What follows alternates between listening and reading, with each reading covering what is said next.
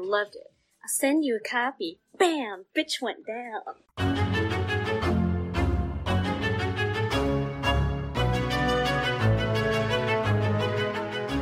And welcome back to Horror Queers. We are talking eye trauma. We're talking liver disease that makes you look jaundiced. And we're talking bitchy sorority sisters. I'm Joe. And I'm Trace, and we're talking more Weinstein shenanigans, which I didn't know when we planned this movie. How many fucking times are those a-holes going to come up on this podcast? I'm swearing like a sailor. We're 2 minutes in. We probably should have spaced this out further away from Curse. Oh, but actually, Joe, we didn't even have this originally on the schedule. It wasn't until the new remake. I'm sorry, y'all, we're talking the 2006 remake of Black Christmas. Not the good Black Christmas, although apparently that's a contentious thing because I've had quite a few gays come after me the past couple of days to defend this movie. Yes, we're talking about the 2006 remake of Black Christmas, sometimes referred to as Black Xmas, but mostly just by people who can't spell. I don't do the weird spelling stuff. I think we talked about this offline, but like people have I like Vivitch. Yeah, when it's like 7. But you've heard his voice. We do have a guest on this episode. And again, a person who selected this film full well knowing that he'd have to watch this movie on his birthday. Oh. So thank you for that. Please welcome the supervisor of acquisitions for World of Death, Alex Wiggins. Hey, thank you guys for having me. And also, this was probably one of the best ways to spend my birthday. I mean, you're a masochist, man. Now, Alex, but you like this movie, right? Yeah, I actually do. It's like a total... I hate using the term like guilty pleasure because there's always someone like, don't feel guilty. And it's like, I'm sorry. But I like it.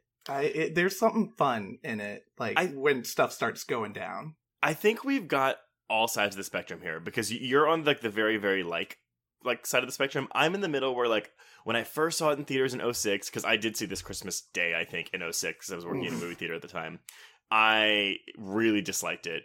And I watched it again last night, and I gotta say, I had fun with it. I don't think it's a good movie, but I had fun watching it, so I'm in the middle of this spectrum, and then Joe's on the opposite end, where he's like, nope, not a good movie. Okay, wait, can we contextualize that? Because you always make me sound like the fucking asshole in the virtual room. I like 50% of this movie a whole lot, and then every time I watch the other 50%, I just get increasingly more mad, and I'm pretty sure it's obvious which half I do like and which half I don't. Sorority girls! The hard part of it is, though, is that it's not like, oh, the first half is this and the second half is this. No, they interweave all... You gotta wade through the shit. Yes, and so it's like whole chunks of movie where you're just like... The pacing is super weird. Oh my god, the pacing. It's weird. Yeah. And then what I like about this movie coming back, especially last night watching it, is I too saw this in we tried to see it in theaters when it first came out, and the projector stopped working. And so they gave us all a free ticket to something else and go home. It was a hint. Yeah. It was, well, I didn't learn from that because then the next night we went back to go see it. And that was where I had actually my first encounter with a hate crime before I was even out. Yeah. At Black Christmas? Yeah, at Black Christmas. A group of rednecks were there, and they were like harassing us. It was super weird. Challenged me to a fight. I was like, I don't know you guys. I'm like, and you were like, have you seen this film filled with diva bitches? Wait, like, was the attempted hate crime in the theater of Black Christmas, or was it like in the parking lot? It was in... Actually, it started in the theater because I think I laughed at something a character said, and then he called me like a faggot. I don't know if I can say that. No, yeah, you can say whatever you want. Sorry. He called me that from out of nowhere, and it was just like, okay, dude. And then he followed me when we were exiting and the movie was over, and like in the lobby, pushed me down and then said some shit. Oh. It was super weird. But yeah, that's my fun memory of seeing this movie. You're based in LA, Alex. Did this happen in LA or did you grow up somewhere else? Oh, I grew up in North Georgia. So this was this was like someone who talks like this and had Chew and John Deere. kind of thing. Not to stereotype, but also the shoe fits. I know. Yeah. Well, that sucks. But so not only did your first attempt to watch this movie get fucked up by the projector, the second one is marred by this memory of a hate crime. So, And like you said, I should have learned, but did I? You No, know- 'cause bought it on DVD. I don't want to say that's why you like the movie, but maybe there's like a psychological effect though, where like you had this movie juxtaposed against this awful traumatic experience, and it therefore made this movie look a lot better in hindsight. Or Katie Cassidy came out. your inside me. gay ass is like, you know what? Fuck the haters. I'm gonna embrace this movie all the harder. Sure. Yeah, let's go with that one. It But makes no- you sound like a martyr. I don't mean to belittle trauma, obviously, like it's Oh well, traumatic. I didn't mean to like make that like a whole footnote. It was more of No! What I think is funny about it was the point of that was being like my age at that time. Like I was still in high school and I wasn't out. And then I watched it like last night, and I'm like, oh my god! Like the technology in this movie makes me go crazy. And Are it's you just talking about flip phones? Red 'Cause I razors, love the me a ra- flip. Ooh. Oh my god, the razor conversation. There's a deleted scene that's all about cell phones in this Oh. movie. There's a part though where she's texting, where Katie Cassidy's texting Michelle Trachtenberg to be like, "Where are you?" And like, it always makes me laugh when they have like texting, like when they show what they're texting, because it's like old people trying to feel. Oh like, my how god! are the kids texting? You at question You at mark? question mark. That's when you're like, it will take me 25 minutes to get to a U, so I can only afford one of these letters. Yeah, it was like a T9 thing. Yeah, but it was oh god, the kids in T9. If you don't know what T9 is, Google it. But it made before iPhones, it was really hard to text. Oh my gosh. Or before Blackberries, I guess. This brings me back to our Swim Fan episode, Trace, where I had to explain to you how, like, fax machines and other No, things it was work. it was a pager. I didn't know how a pager Right. worked. I was Yes. so perplexed by how a pager worked. Yes, so we are discussing this movie though because this episode's going to drop 2 days before the new remake is coming out, so we timed that perfectly. We're also discussing this film because next week is the 45th anniversary of the original film, so hopefully we, got a head start on it because I feel like Everyone and their dog is going to do it? yes, exactly. Yeah. Like when things like this get announced, that typically like all the podcasts jump on it because again, doing something that's timely is going to increase your SEO and make people find you. So Also, I think like everyone knows the original is like super staple, but I think even this one like it's a franchise that has its audience and they're like a devoted crowd. I think it's a more youthful crowd. And I definitely think people didn't grow up with the original, which are great. I didn't grow up with the original. I did see it in high school, and I thought it was kind of boring. And then I saw this, and I thought it was pretty stupid. I rewatched the original last Christmas, because I bought the Scream Factory Blue, plug, and I was in love with it. Like, I clearly me getting older and like having time to like absorb more horror like over like the 13 or 14 years since I'd seen the original. That ending is creepy as shit in the original. It is. I still have an issue with them leaving her alone in bed. Like, that doesn't make a lot of sense to me, but Different time period. She's But, fine. What could happen to her? She's in bed. she's pregnant. She needs to be alone with her thoughts. Right. She's just killed her boyfriend. Oh, spoilers for a 45-year-old film. Yeah, exactly.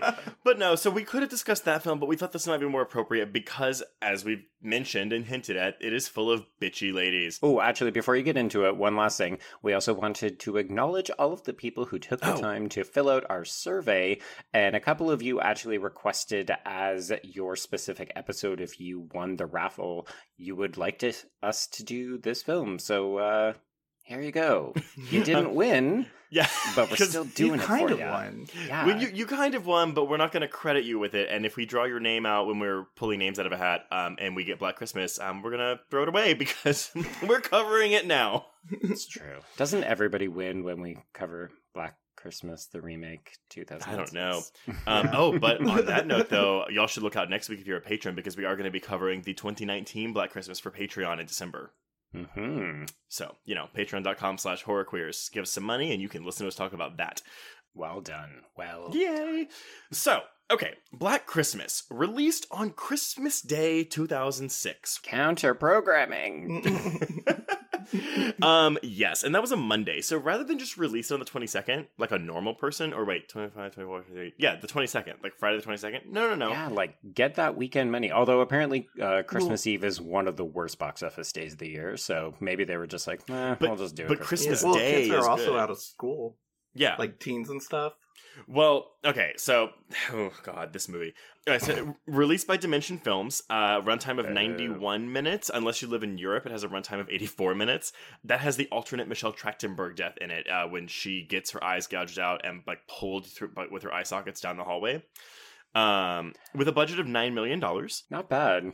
Not bad, but Yeah. Opening weekend rank of number 15. It made $3.4 million and would go on to gross $16.3 million. So it did make its money back. A worldwide total of $21.5 million against a $9 million budget. But like, I don't think it ever cracked the top 10. The widest release it had was like just over 1,500 theaters, which is also very small for like a major theatrically released film.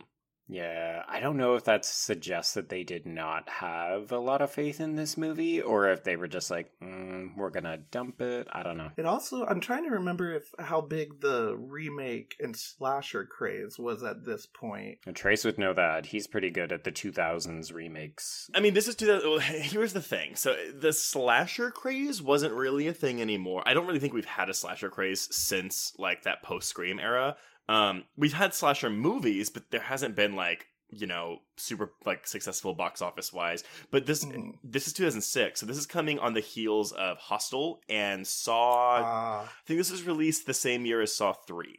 So torture porn's coming into the picture. Right, and we'll probably get into it a little bit when we talk about the production, like whenever that happens. But yeah, so Glenn Morgan, who wrote and directed this movie, Glenn Morgan is notable for, co-writing. Yes, he's written a lot of X-Files. He's directed a couple episodes. He co-wrote Final Destination with James Wong, who directed Final Destination, but co-produced this movie with him. He also directed the horror remake Willard, which was, I haven't seen, but apparently pretty good, but it was a huge box office flop. And so he reportedly only agreed to do this movie because he wanted to do another remake, and he liked the idea of like this, classic like precursor to slasher movies, blah blah blah blah, and like doing something different with it. But he basically said like if this movie flopped, then he would never get a directing job again because he had 2 movies in a row that flopped, and this one did flop, kind of, and he hasn't directed a movie since. Yeah, he even said on the behind the scenes, straight up, he's like, "I'll be in director's jail," or death row. He called it director's death row jail. And I was just like, Jesus. Well, Joe, you said you were watching some behind-the-scenes stuff on YouTube, and he seemed not happy. Yeah, so there seemed to be a documentary that was all about him specifically, but I could only find an excerpt. It's about a 5-minute clip. I'll see if I can track it down. I saw the whole thing last night. It's on the DVD. Yeah, so he talks about how he basically wanted to revisit this and give it a modern day take, but then he and his wife, Kristen Cloak, who plays Lee in the film. So basically, Glenn Morgan and Kristen Cloak on this featurette, they talk about how much he hates modern day horror films, like the emphasis on gore and jump scares. They basically just shit all over that. So it's very obvious that even though he was excited about making this film and having another crack at direction and being very fearful it wasn't going to work, he's also like, I'm just eating a shit sandwich and giving the masses, like the idiot masses, what they want, and then it still bombs. Well, that's what's interesting too, though. Is so like Bob Clark, the director of the original film, who he's also directed A Christmas Story, which I have never seen and I have no desire to. What? I have no desire to see that movie. Like, I find it very annoying. A lot of people love it. It has a lot of fun plot points to it. Did you guys catch the leg lamp reference? Yes, I saw. That is fun. I saw it in the IMDb trivia that it's in the movie, but I did not spot it. It's whenever fucking Mary Elizabeth Winston is like, at least my family wants me home for Christmas. Oh, and God, like, that is such a bitchy line, and I know, right? No, her. I don't know if it's her, if it's Michelle, if it's oh my God, Lacey Chabert. When Miss Mack is like talking about Eve, going, her mother was a legacy. And her mother's dead. Yeah, these girls are so mean to each other. They Sisters are. for life. But anyway, no, so he got Bob Clark's, like, blessing to make this Yeah. movie. And his intention was to, like, keep it relatively, like, gore-free. But enter Bob and Harvey Weinstein, who were like, hey, blood and gore is really popular right now. So, like, they filmed it, and they made them go back and do more reshoots. They have 3 different endings. I'm sorry, 4 different endings for this movie, because there's 3 alternate endings. Trailer stuff. Oh, And yes, hey, so that's what I remember for this movie the most. And what sucks is, normally, that wouldn't bother me that much. Oh yeah, they film shit for trailers and then it doesn't make the movie all the time. They But just this don't was, like, usually do full it. set pieces. Yes. Yeah, well, they don't usually do that, and they also don't usually do it without the fucking director. Yeah. And so, listeners, if you don't know what that's like a reference to, basically, after production in Vancouver, because this is Canadian, after it concluded, Bob and Harvey Weinstein basically went to Los Angeles. That's what they're in Los Angeles. They shot more footage in Los Angeles, intended only for the trailers, which includes Lacey Chabert getting flipped off a roof wrapped in Christmas lights, Lacey Chabert getting dragged under the house, like, by some kind of claw machine. Except that it's not actually her in either case. It's some random actress that they hired. Yeah. Okay, well, it looks And then like some Lacey sorority Chabert. sister that's not even in the movie. The one Is who's that- at the lake. Yes, like, yeah, there's a body under the frozen lake ice thing, and, like, her hand jumps up. I mean, but it's so cool. But that's the thing, yeah. Like, if you go see this movie, which, okay, 91 minutes, but 10 of those minutes are credits. Because I checked, and this movie ends at the 82-minute mark. Whoa. And 80 minutes of them are also kind of unbearable. I don't feel like that. But it's so weird. So I don't know if it's with test screenings, like, you know, you'd have to talk to Glenn Morgan and Bob and Harvey Weinstein to figure out what happened with this movie. But it's Yeah, there's some kind of True Hollywood story waiting in the wings because something went fucking awry here. But here's the thing, though. Okay, yes, they're fucking this up with all the gore, like, whatever.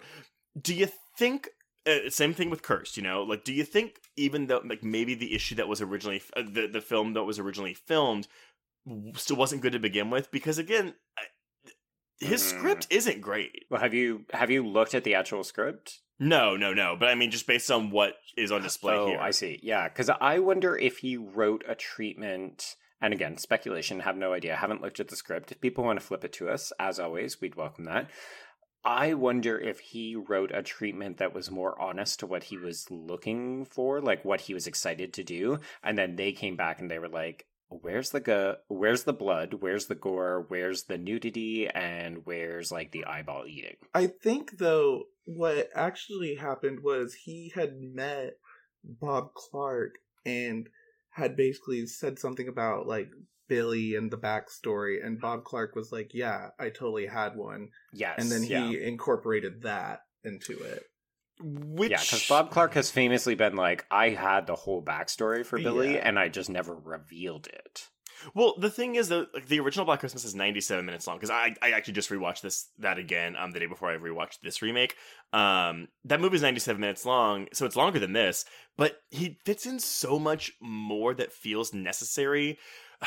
I mean, we'll probably get it when we talk about the plot, but, like, I really think if you took the flashbacks in this movie, condensed them to one scene that is a pre-title card sequence, yes, that would save this movie a lot. I want a fan re-edit, and I just want, like, actresses, like, or drag queens, like, impersonating these girls and just flesh them out a little bit more. So open with that Billy scene, and then recut the film, and then give me more of these girls. Well, and also, though, I got the impression that he was trying to make something a bit classier, like the original film, but then he has this, like, weird incest jaundice storyline, and that's in there since inception. The only thing that the Weinsteins made him add was Agnes as a second killer, because that wasn't in his original script. Oh, because they needed a twist, I'm guessing, because then... I guess? Because then the reveal would be, what, like, at, like, the halfway point that they're like, oh, well, Billy's on the fucking walls.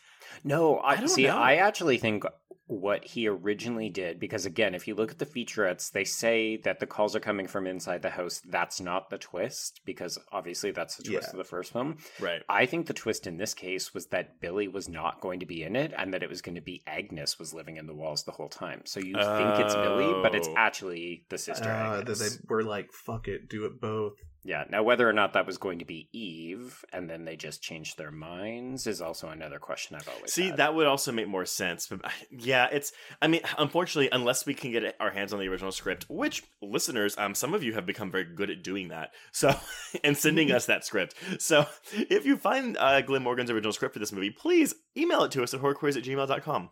Or, Glenn Morgan, when you're listening, just reach out to us. If the script actually has the "you at?" line written in it, I need an express sent. I think, and maybe you know this better, Alex, but I feel like normally when that happens, like that's always like a green screen that they CGI over, right? I think, here's the weird part. In my roommate, because I watched this with my roommate, because I pulled the birthday bitch card, and I was like, you gotta watch it too. Wow. And it's okay. I got them high. It was okay. But we were watching it, and a lot of those like close-ups where the girls are holding their phones, I get distracted now because they're clearly like the actresses are not filming for this insert shot, and it's like man hands. And so like, well, it's often second unit inserts, right?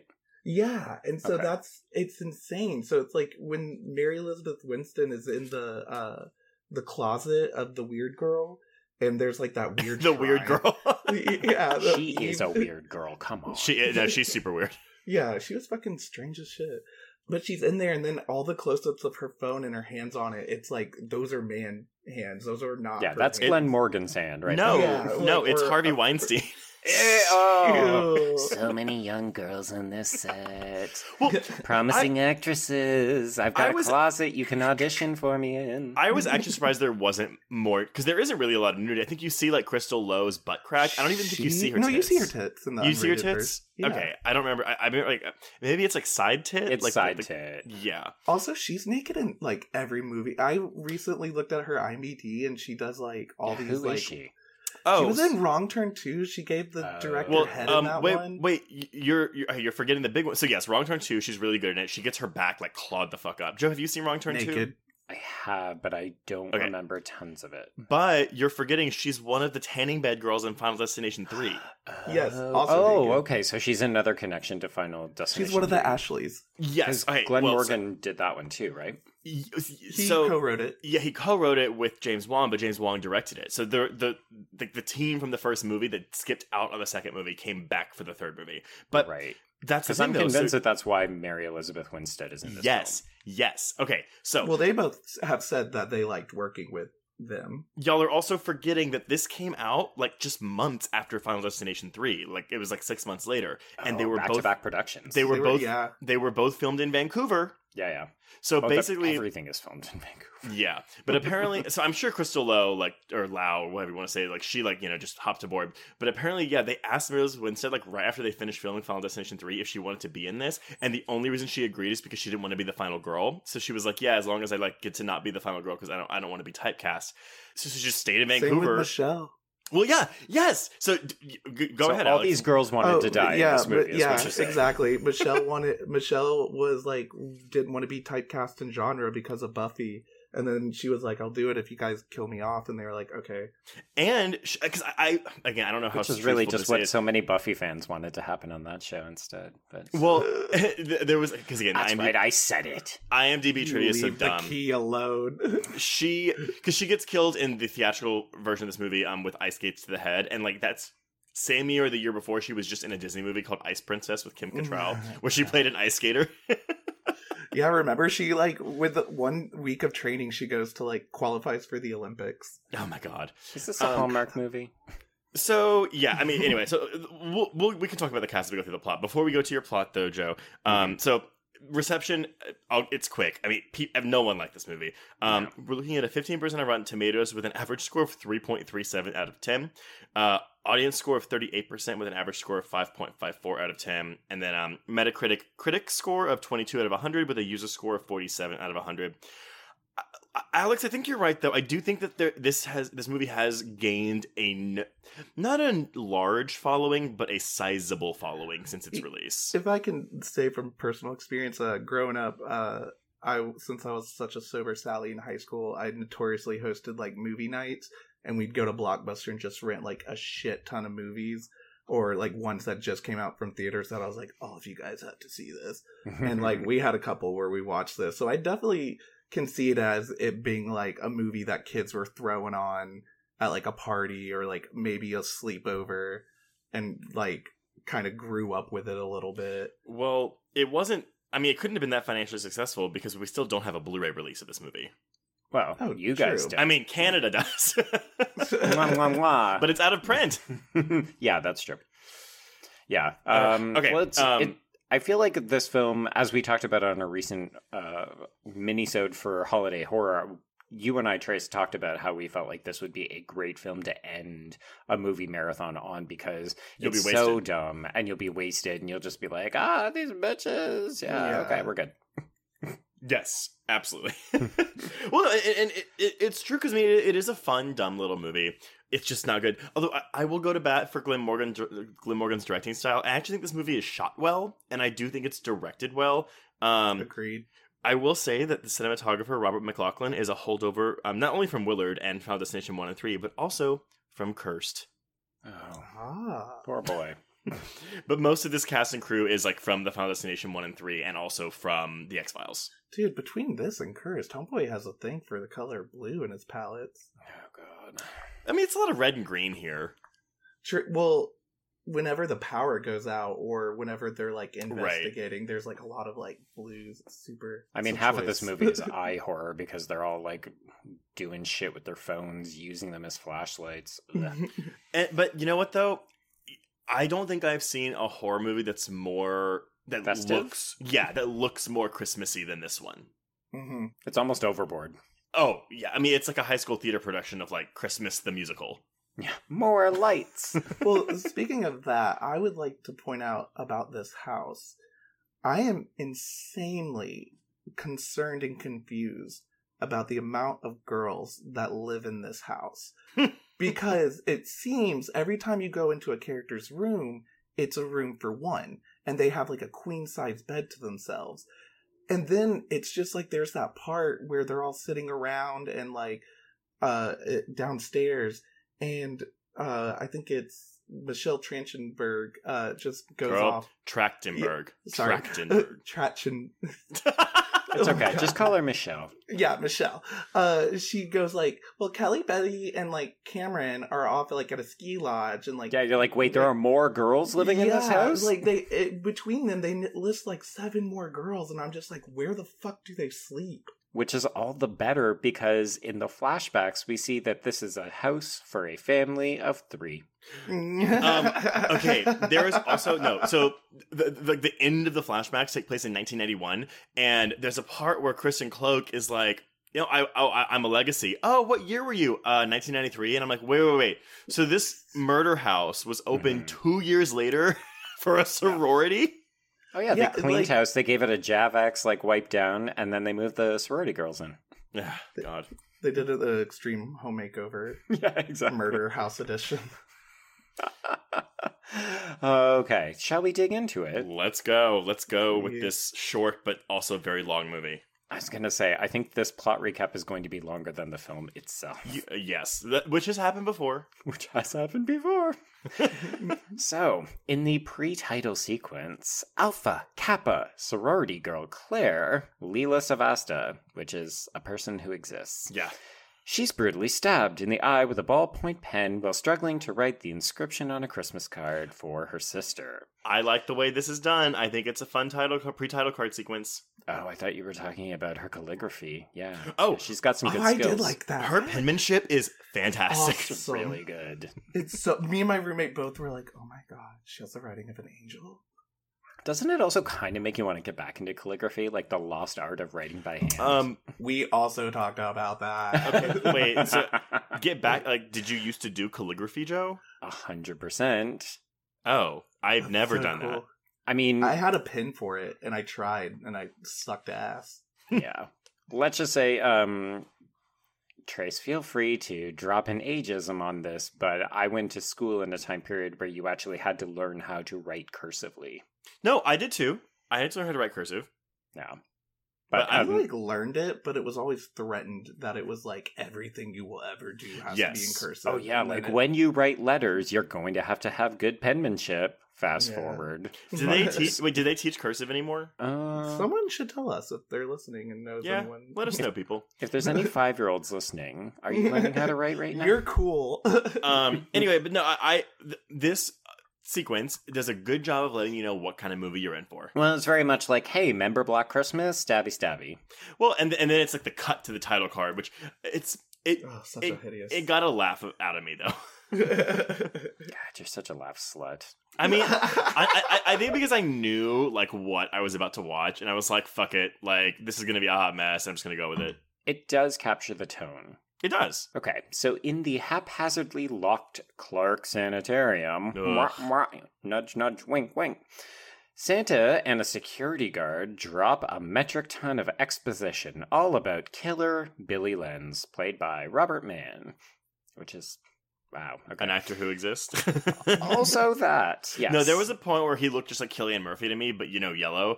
And I was like, huh. Like if he was a giant Cillian Murphy. No. Sometimes this actor looked tall and skinny, and other times, especially at the end of the hospital, he looked very short and stocky. And so I didn't know if it was the same guy or if they had switched him around a couple times. No, what happened with that was a reshoot thing because... Yes. This has the Scream 4 effect where it was supposed to end at the house. I called it! No, because all 4 endings for this movie take place in that hospital. Well, but originally they were going to end at the house and then they added on a hospital. Well, no, because even the original ending that was filmed, the one like that Glenn Morgan had wrote, is when they get a call at the end of the movie from the ex-boyfriend's phone, so it's like, oh, that's Billy calling them. And she's just laying in the hospital bed. Yes, they're in the hospital bed. So they do make it, but there's no set piece at the hospital. Right. Yeah, there's no action. Yeah, exactly. Ugh, okay. And so they were forced to go back and make it cool. But instead so in the beginning though, we have this orderly scene at the institution that is very reminiscent, and Joey told you this earlier today, but of the same scene in Halloween Resurrection when the nurse is telling the other nurse like, oh, this is how we're retconning the end of the last movie so that Jamie Lee Curtis can die.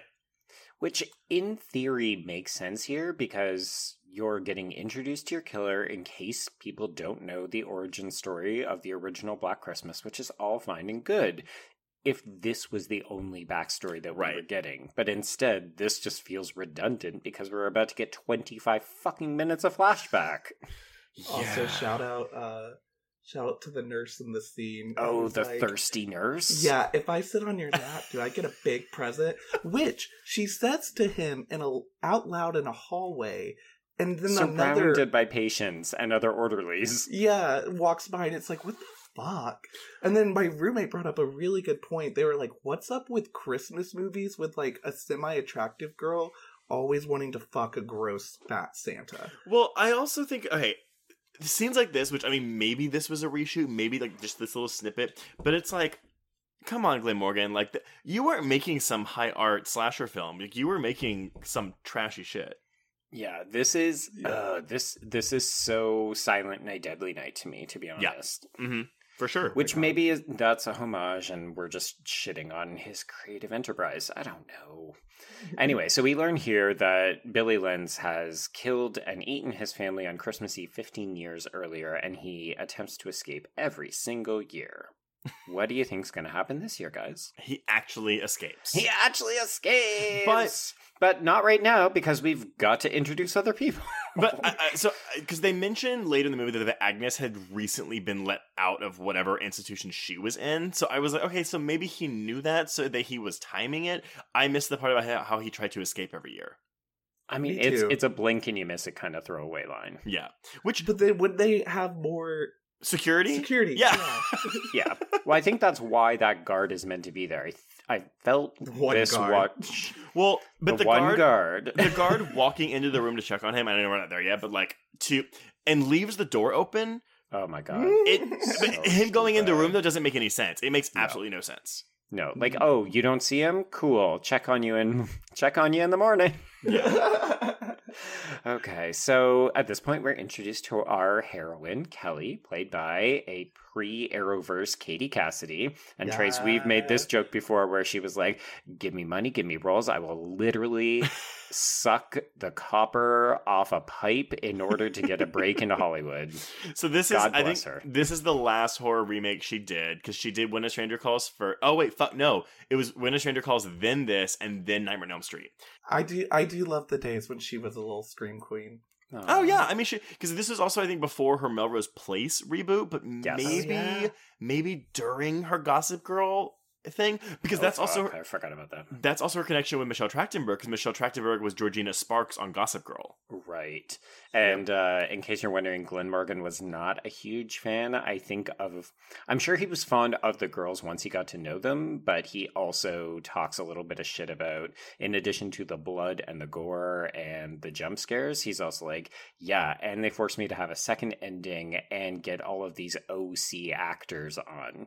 To which you're like, oh, did you mean the CW? But yes. Yeah, I saw that quote and I was like, the OC? Like, fucking Misha Barton's not in this movie.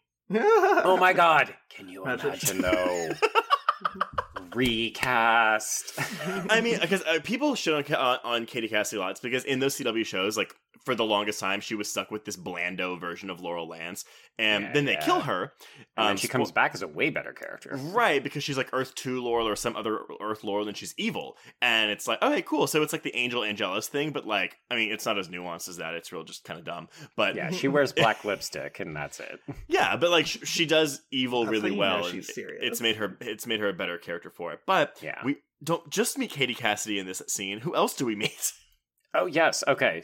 So we also meet her boyfriend, Kyle, Oliver Hudson. Snooze. Again, I'm going to keep saying it because I just found this out, but brother of Kate Hudson. Yes. Mm-hmm.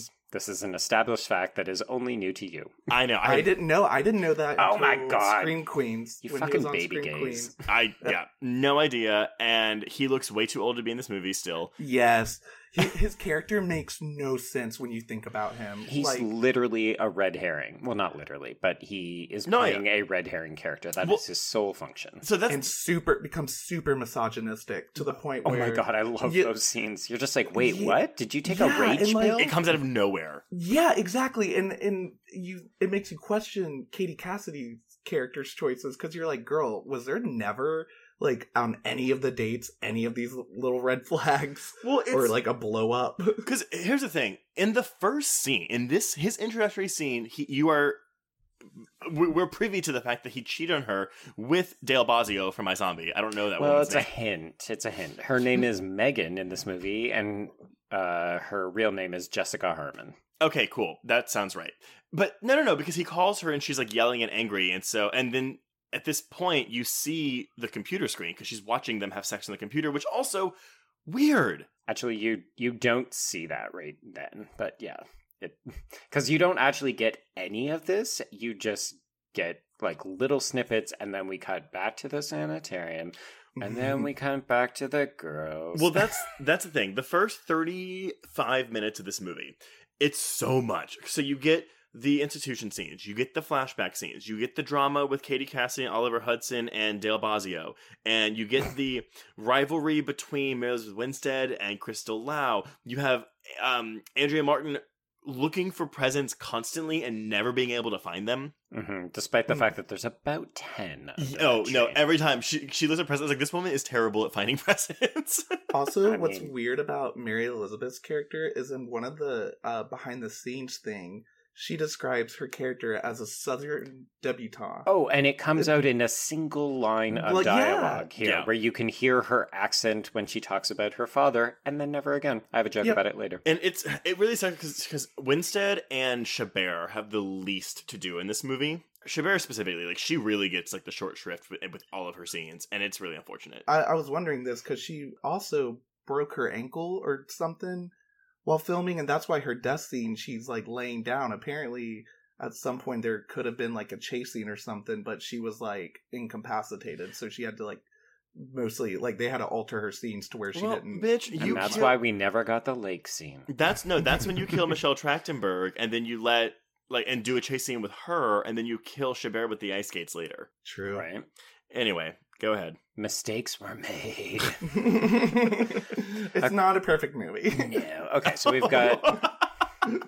Understatement of the century. So we've got Kelly with her boyfriend Kyle, KK, out in the car. And then, so he calls Megan, and we're meant to just infer, oh, okay, he's on the phone. And then we see this girl that we don't know also on a phone inside a house with no dialogue. I guess we'll figure that out later, which we do.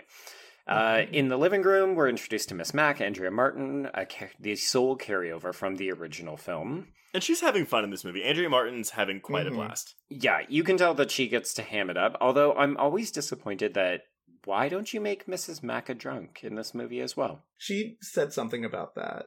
The two big takeaways that I'm like, why wouldn't you just leave that? It's Miss Mac being a drunk, and the abortion subplot of the original. I'm happy that they do away with that because I don't think that this movie would have handled it responsibly. Oh, yeah. That makes sense. Like, that to me is the legacy of the original film. Like, it's got a bunch of precursors to what would eventually become slasher canon. Mm-hmm. But really, for me, when you go back and you rewatch that film, it's a 1974 film that's dealing with a woman's right to choose. Yeah. It's revolutionary. It is, and people forget about it. Like that, even though it takes up a good amount of screen time. Oh my god, it's the only thing that Jess is doing in that movie until like the very end, and even then, like that's why it's so powerful that she ends up killing her boyfriend because you're like, oh, that's the father of your child, and his whole subplot is about trying to break in to convince her not to get an abortion. Well, yeah, she's gonna kill the father, then she's gonna kill the baby later. Oh my god, secret pro-life movie. Yeah. No, pro-choice. Pro-choice. Wait, moving on. Okay, so we've got Miss Mac. She's trying to initiate this Secret Santa, it is her mission to get these girls to open these fucking gifts, and they could not give two shits about it. So this is where we meet the other girls. We've got Melissa, who is Michelle Trachtenberg, Dana, who is Lacey Chabert, Heather, who is Mary Elizabeth Winstead, and there are other girls lurking upstairs, and we'll meet them in a few minutes. Well, so I mean, because lurking, and you know, I can tell all these girls apart because I knew all of them as actresses. I was very familiar with Lacey Chabert from Mean Girls and Wild Thornberrys. Mary Elizabeth Winstead was Sky High and Final Destination 3. But it's like, they all have one trait. So, I mean, Katie Cassidy doesn't beautiful really have a hair. trait. She's just the girl, like the main girl that is like obviously the final girl. She's the blonde Trace. Yes, exactly. Lacey Chabert is like the bitch on her phone who is like, doesn't really care about anything. Trachtenberg is the good girl. Ish. I would not say that. I would actually say Heather's the good girl. No, Yeah, Heather's the snobby rich girl. Michelle has a lot of forced cussing in this movie. She does. Every time she drops an F-bomb, it's just, I can feel like it's someone nudging me being like, dude, she was an ice princess in like kids movies and now she's saying the F word. My god, Dawn just dropped an F-bomb, man. Yeah, exactly. It's but I mean, like, she's the nice one. Like, she's not bitchy. Yeah. Like, she's the one who's trying to smooth everything over. Yes. Well, I guess she's also the only one willing to take care of the drunk, sloppy one. Yeah. Well, yeah, but I mean, even the introductory scene, like, it should have gone on for longer, like, to get these girls to know each other. I actually, and I might be jumping ahead, but I actually do find Crystal Lowe's character, Lauren, the most likable. And it's in the scene when she's teaching Katie Cassidy how to get people to go downstairs to open their presents. It's such a small little moment, but it's like a moment of camaraderie between the two girls where she's like, hey, this is how you get people to go down. Like, hey, open up. You're like, bah! And they're having fun. And I wanted more of that because even though Crystal Lowe's like supposed to be like, oh, the loose, slutty bitch, like she to me was the most interesting character in this movie. Yeah. Oh, totally. And then also she got to sleep through half the massacre. Yeah. She really does. It's like hashtag diva goals. Get white girl wasted, get somebody else to put you in the shower and take care of you, and then sleep through a massacre. Who could ask for anything more? So at this point, we've met half of our cast, so let's go back to the sanitarium, guys. Yep. The editing is so all over the place. It's so bad because you're only just getting to know these girls, so why not cut away from them to like a who gives a shit plot line about Billy escaping, which is literally all this does. So guard goes in, gets killed by a candy cane, and we're back to the girls. Yeah. So Kelly, she collects the other girls. So drunk Lauren, which is Crystal Lowe. And then we've also got Megan, who she tries to lure out. But of course, she's too busy having a freak out about the fact that her sex tape with Kyle has leaked onto the internet. Wait, is that what the... I thought that she just owned a copy of the sex tape and was watching it, and she was upset because he wasn't with her. No, because he says, he specifically has a line about it. Yeah. Yeah, a guy at work got mad at him and stole his tapes. And that's when she's like, how many fucking tapes are there? Oh, I did... Y'all, I've seen this movie like 3 times, and I never caught that. Yeah, well, here's what because Trace is reenacting scenes from Lauren. Well, yeah. I get confused as, like, did he, like, first of all, were you at work and then talking to your bro friend and like, dude, I got all these tapes in my house in this, like, area. I've banged every girl in Alpha. It's just like, how did that information come into that dude's grasp? And then when he gets mad at him, and he broke into his house and stole his sex tapes and uploaded them? I don't... What? Yeah. And we're also, like... Megan does not interact with any of the other girls in this movie. Like, we only see her by herself, and then she gets killed. Yeah. Oh, well, she does tell someone to fuck off, like, whenever, because then Kelly gets nice to her. Because she's like, Megan, is everything okay? And she's like, I'm fucking fine. Yeah, but she doesn't open the door, though. Christmas. She's just yelling. Oh, yeah, no, she never, like, physically interacts with anyone. No, Dale Basio doesn't, she just stays in the one set, and... She probably, like, filmed all these scenes at a different time. Yeah, she probably did. There's no one on the other side of the door. Okay, so at this point, Megan is lured up into the attic by the dulcet tones of Claire's snow globe, which is playing Dance of the Sugar Plum Fairy, which is a fucking motif in this movie. It's fine. And she somehow manages to identify Claire's body from like 10 feet away, despite the fact that Claire is not facing her and has a bag over her face. Wait, but hey, y'all seen Scary Movie 3, right? Not forever. Okay, oh, wait, did I watch it at your place? I don't know. It's the ring. It's the one with all the rings moving. Yes. Okay. Yeah, we watched that. Okay. The opening. Oh my god, I don't remember that. The opening scene. It was at 6 a.m. You double ordered on McDonald's and some IHOP, I think. Oh, so I was drunk. Okay. Oh, you were Lauren level wasted. Okay, so anyway, but there's a part in the opening scene with Pamela Anderson and Jenny McCarthy where she like walks in and she sees Jenny McCarthy's corpse and she's like, "Are you okay?" And then she like pushes her and like the head falls off and she's talking to the head on the ground like, "Are you okay? What's wrong?" And this part where she like climbs into the attic and she's like, she sees this corpse with a bag on its head and she's like, "Claire, what are you doing?" It's like, Claire, you dumb bitch, get out of that rocking chair.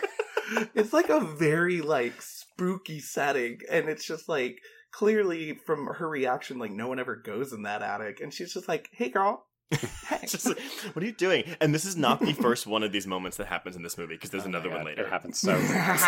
Yeah. Yeah, so at this point, she then gets murdered. So we are 2 sorority girls down. Fetish. Yeah. Okay, so now we cut back to this motherfucking sanitarium.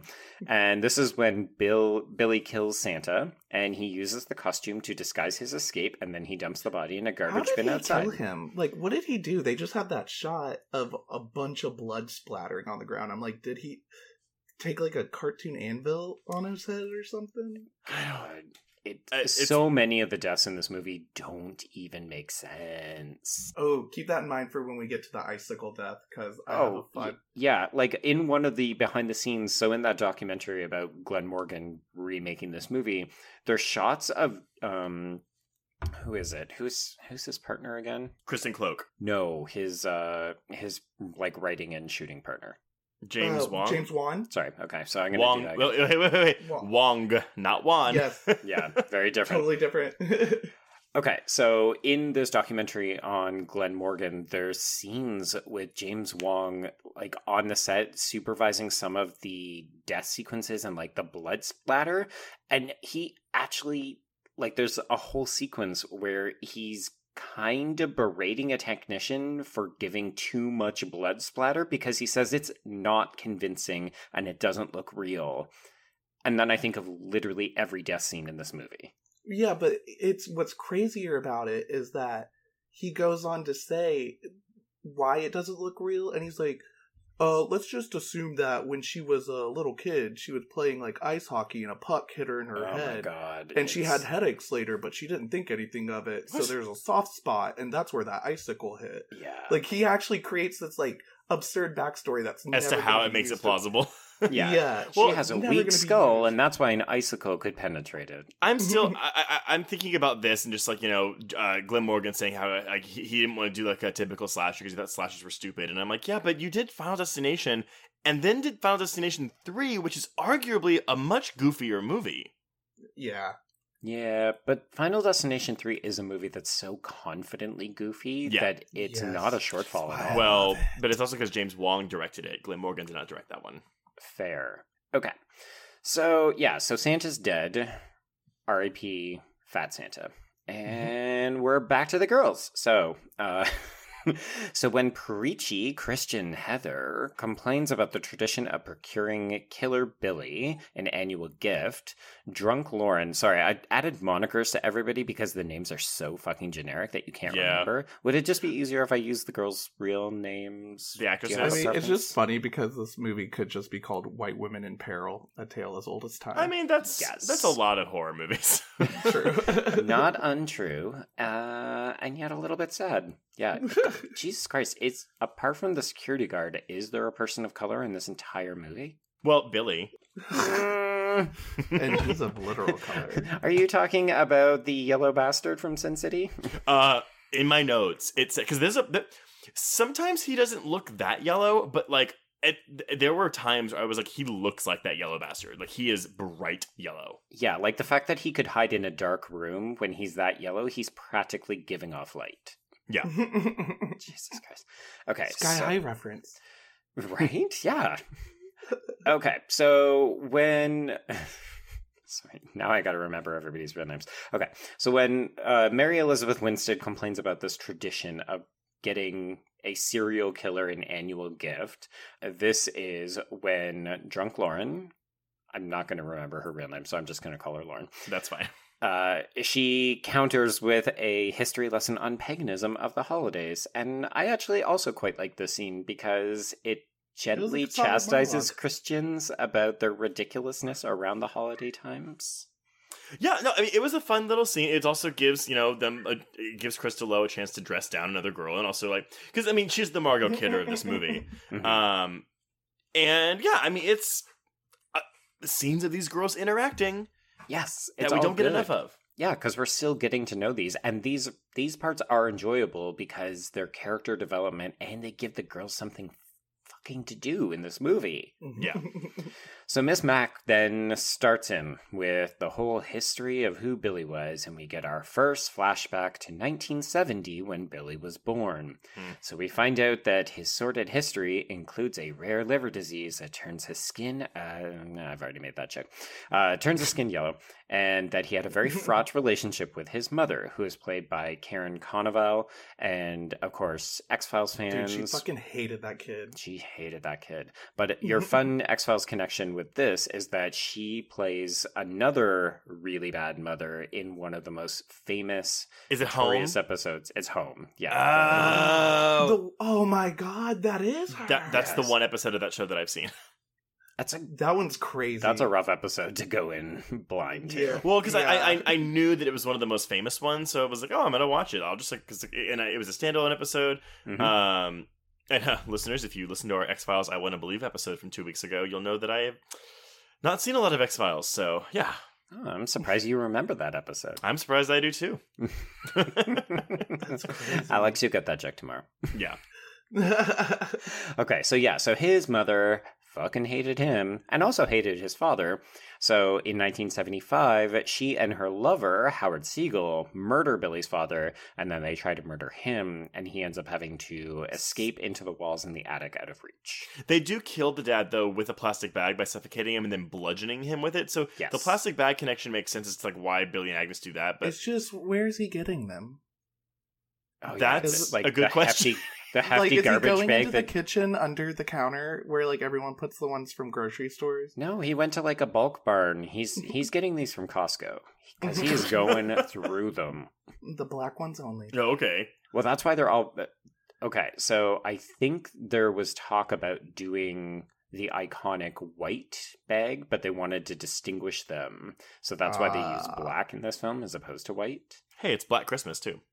There you go. True. I always There felt you like go. the black ones were more sturdy, like they were less inclined to rip unless you penetrate them with Maybe. unicorns. Listeners, let us know. Yeah, if you work for one of these companies. Oh, I thought you guys were encouraging people to like throw a bag over somebody's head and like wrap it real tight and see whether or not they could get out of it, which No. I do not. I'm just condone. saying from general life experience, which bags are stronger, the white ones or the black ones? It's a race discussion. Wow, Also- Trace. It can't I be a don't race think- discussion because there's no diversity in this movie. Yeah, it's true. Wait, I no, don't that's know. where the diversity is. Oh, In the it's like the bags. undercurrent of blackness is no, not doing it. No.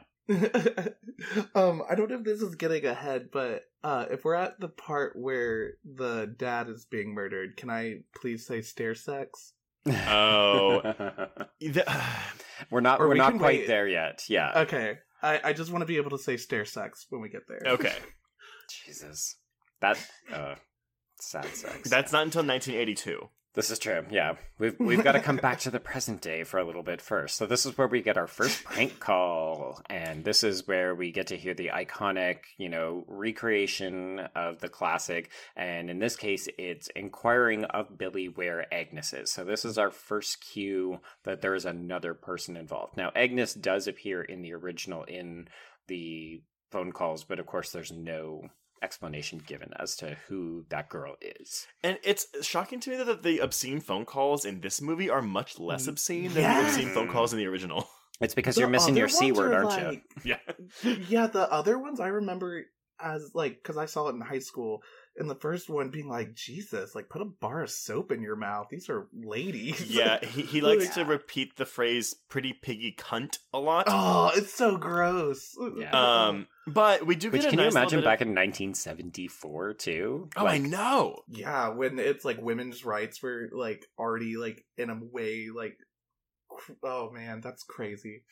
Whereas nowadays it's like, oh, 2006. I'll just say the F word a lot. But they don't even Yeah. they don't even drop cunt in this movie. Nope. But we do get a good bit of sass from His voice isn't as scary either. No, and I think sometimes it's like, I mean, it is different voices because that's kind of the thing of like what Billy, or like what the killer in the original does is he can do the different voices, but like, we do get a good bit of sass from Melissa when they're like star 69 him, and she's like, that just calls him back unless there's something you need him to clarify. Which again, though, like, doesn't that sound more like it should be coming from Lacey Chabert? Yes, Or is it that does. her? No. Yeah, it's Michelle Trachtenberg saying this, but yes, it should be Lacey Chabert saying it.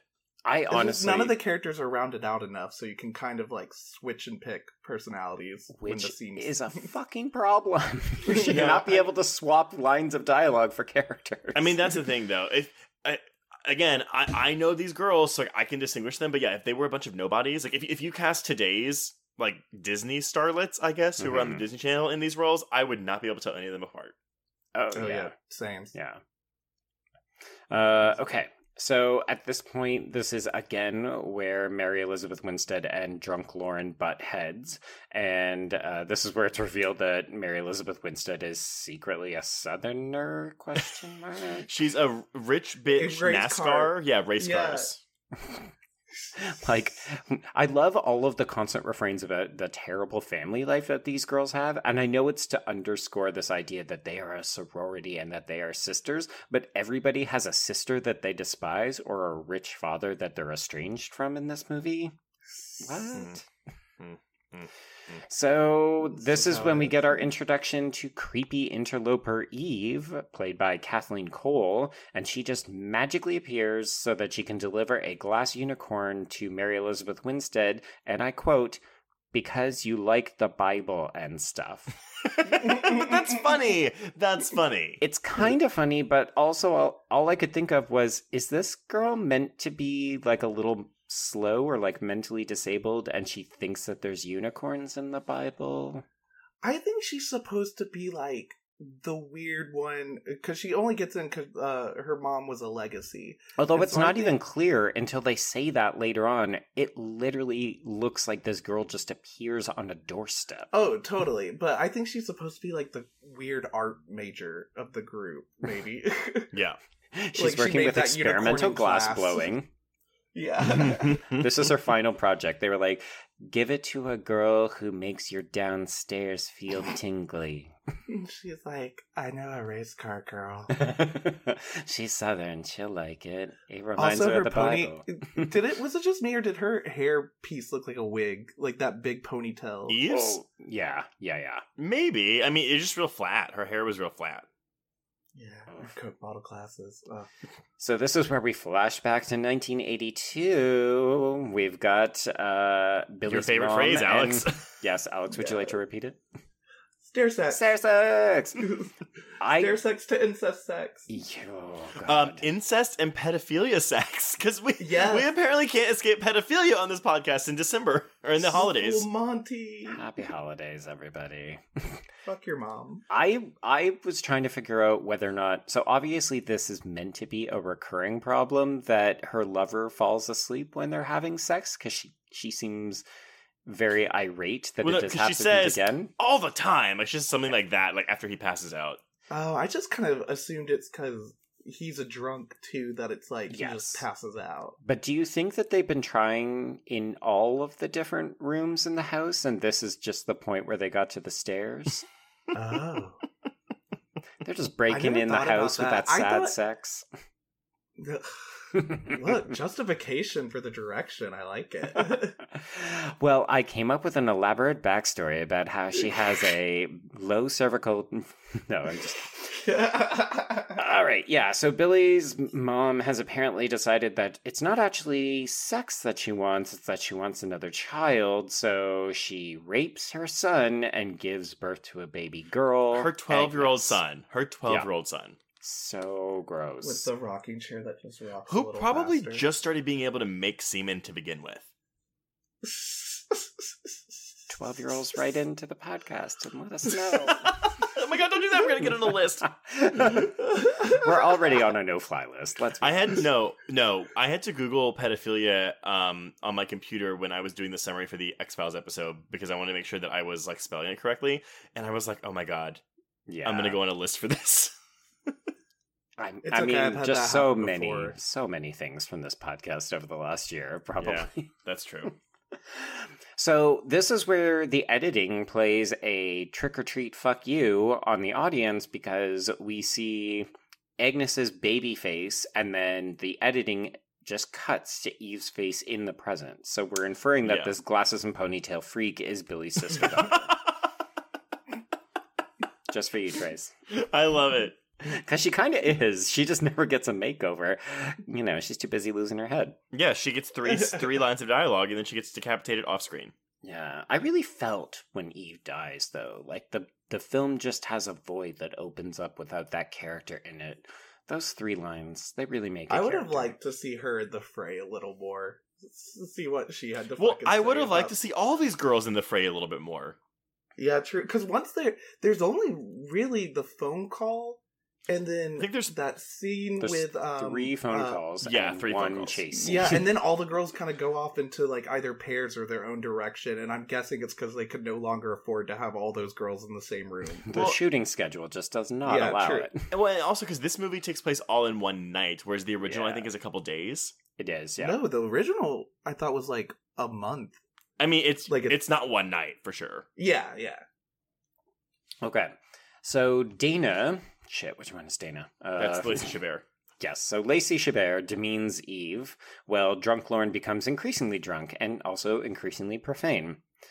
And outside, at this point, we get a point of view shot of someone climbing into the second story. So this is another homage back to the original. Yeah. And Mary Elizabeth Winstead is upstairs packing because she's had it with these girls. She's going to go home.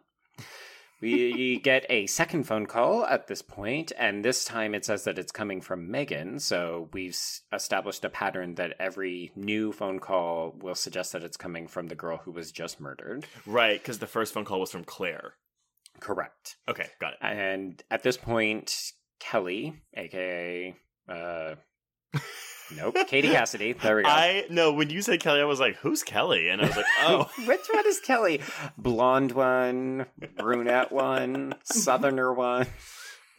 Jesus Christ. Okay, so Katie Cassidy and Mary Elizabeth Winstead investigate, and what they discover instead is Kyle lurking nefariously in fucking Megan's room, and he's full of insights, and then he picks up the story. To talk about Kyle in this situation. Jesus Christ. So wait, this is... what? Like, okay. So, can we unpack this scene when he's like, when they find him in the room and all of the nonsense that he says, and Kelly is just like, okay, and it's like, she's like, you just why act like an asshole, and I'm just gonna search this room.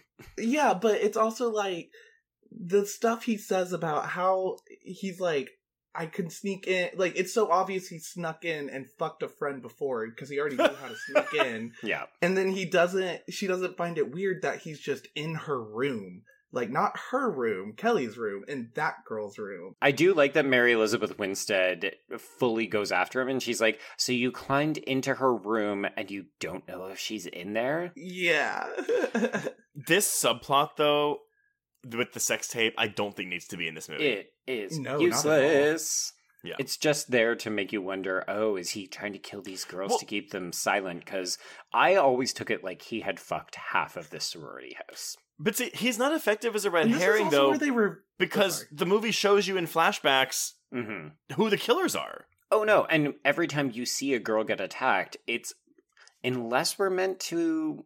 maybe assume that the killer is wearing a stringy wig of blonde hair. A la Cherry Falls. Maybe, but it also doesn't seem like it's smart enough, because you've got the sanitarium scenes which tell you that there is a killer on the way. My thing is the weirdness that also in this scene, they decide to reveal or at least solidify that he's a townie. And I just assumed he was like in one of her classes. Like, I was with Trace, I was like, this guy is way too fucking old to like be here. But I just assumed like maybe she's like a sophomore and he's like a senior. No, I think he's supposed to be their age. I think that's the casting department's problem. Yeah, but it's just, I mean, there was nothing given to us that he was a townie, and then all of a sudden he's like, I lived here. That feels like just another callback to the original. Because in the original, he's a townie, and she's... You can't rape a townie. Yeah. Whoa. That's what she says! Barb, I'm guessing? Yeah, Mario Kidder goes, you can't rape a townie. Oh, God. Fellatio.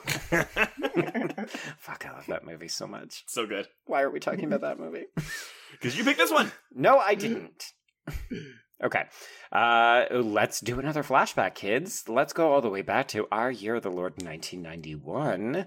So Billy sees a quote-unquote normal family in the house across the street using his new telescope that he gets for Christmas. That's such a cool flex that they gave him a telescope to be like, look at this happy family across the street. Also telescopes create voyeurs who become serial killers. Or sorry, spree killers. It's very Rear Window. Yeah. So it's very Alfred Hitchcock. Oh my God, you guys. Black Christmas 2006 is Hitchcockian. Recast Kyle with Shia LaBeouf. Yeah. Oh my God. So at this point, Billy abducts his younger sister out from under his mother's eye. And I do want to say that one of younger sister, daughter. Yes, sister, daughter. Yeah. I do love the fact that Billy's mom answers the phone with Merry Christmas. Hey, fuck you. I said Merry Christmas. With a cigarette in her mouth. There's this. I actually feel like this is where some of the really bitchy dialogue starts to pick the film up a little bit more, because we start to get some real cattiness from a lot of these actresses at this point on. Well, she also at one point, like in one of the earlier flashbacks, she's like, the Russians gunned down Santa Claus. Santa's dead. The Russians. Obviously the Russians. Because we're still in the... That would have still been in the 80s, right? That was in the 75 flashback, so it's like pre-Cold War? I don't know. It's not important. She's a psychic. Right. So Billy has abducted his daughter-sister. He nearly suffocates her with a plastic bag. He plucks out one of her eyes. He eats it. He stabs his stepfather through the face. And then he strangles his mother with Christmas lights and bludgeons the corpse with a rolling pin. He then bakes a sheet of cookies from her back flesh. Which, also, in that scene, the way he throws the pan into the oven really pisses me off, because you can see, like, 3 of the things, like, fall off. And it's like, there's so much room on that pan for more than 3. Well, and then when he see the cookies, they're burnt. I think I read that they use bacon for it. But you know, looks like jerky. Yeah. Him using the flesh like to make cookies doesn't really bother me that much. But what does bother me is when he dips them in milk. And it's a really, like, not a lot of this is a gory movie, you know, but it doesn't really gross me out that much, minus some of the eye popping when, like, the eye juices spray on the camera. So much eye juice. But the close-up of him eating the flesh cookie with milk, like, dripping off of it is just real gross. Watching him tear it, like, there's actually quite a few close-up shots of his mouth as he's eating stuff. Like, when we see him in the sanitarium and he's eating that chicken, which, foreshadowing. Yeah. I don't care for close-ups of people eating at the best of times, but then just shoveling gross food in.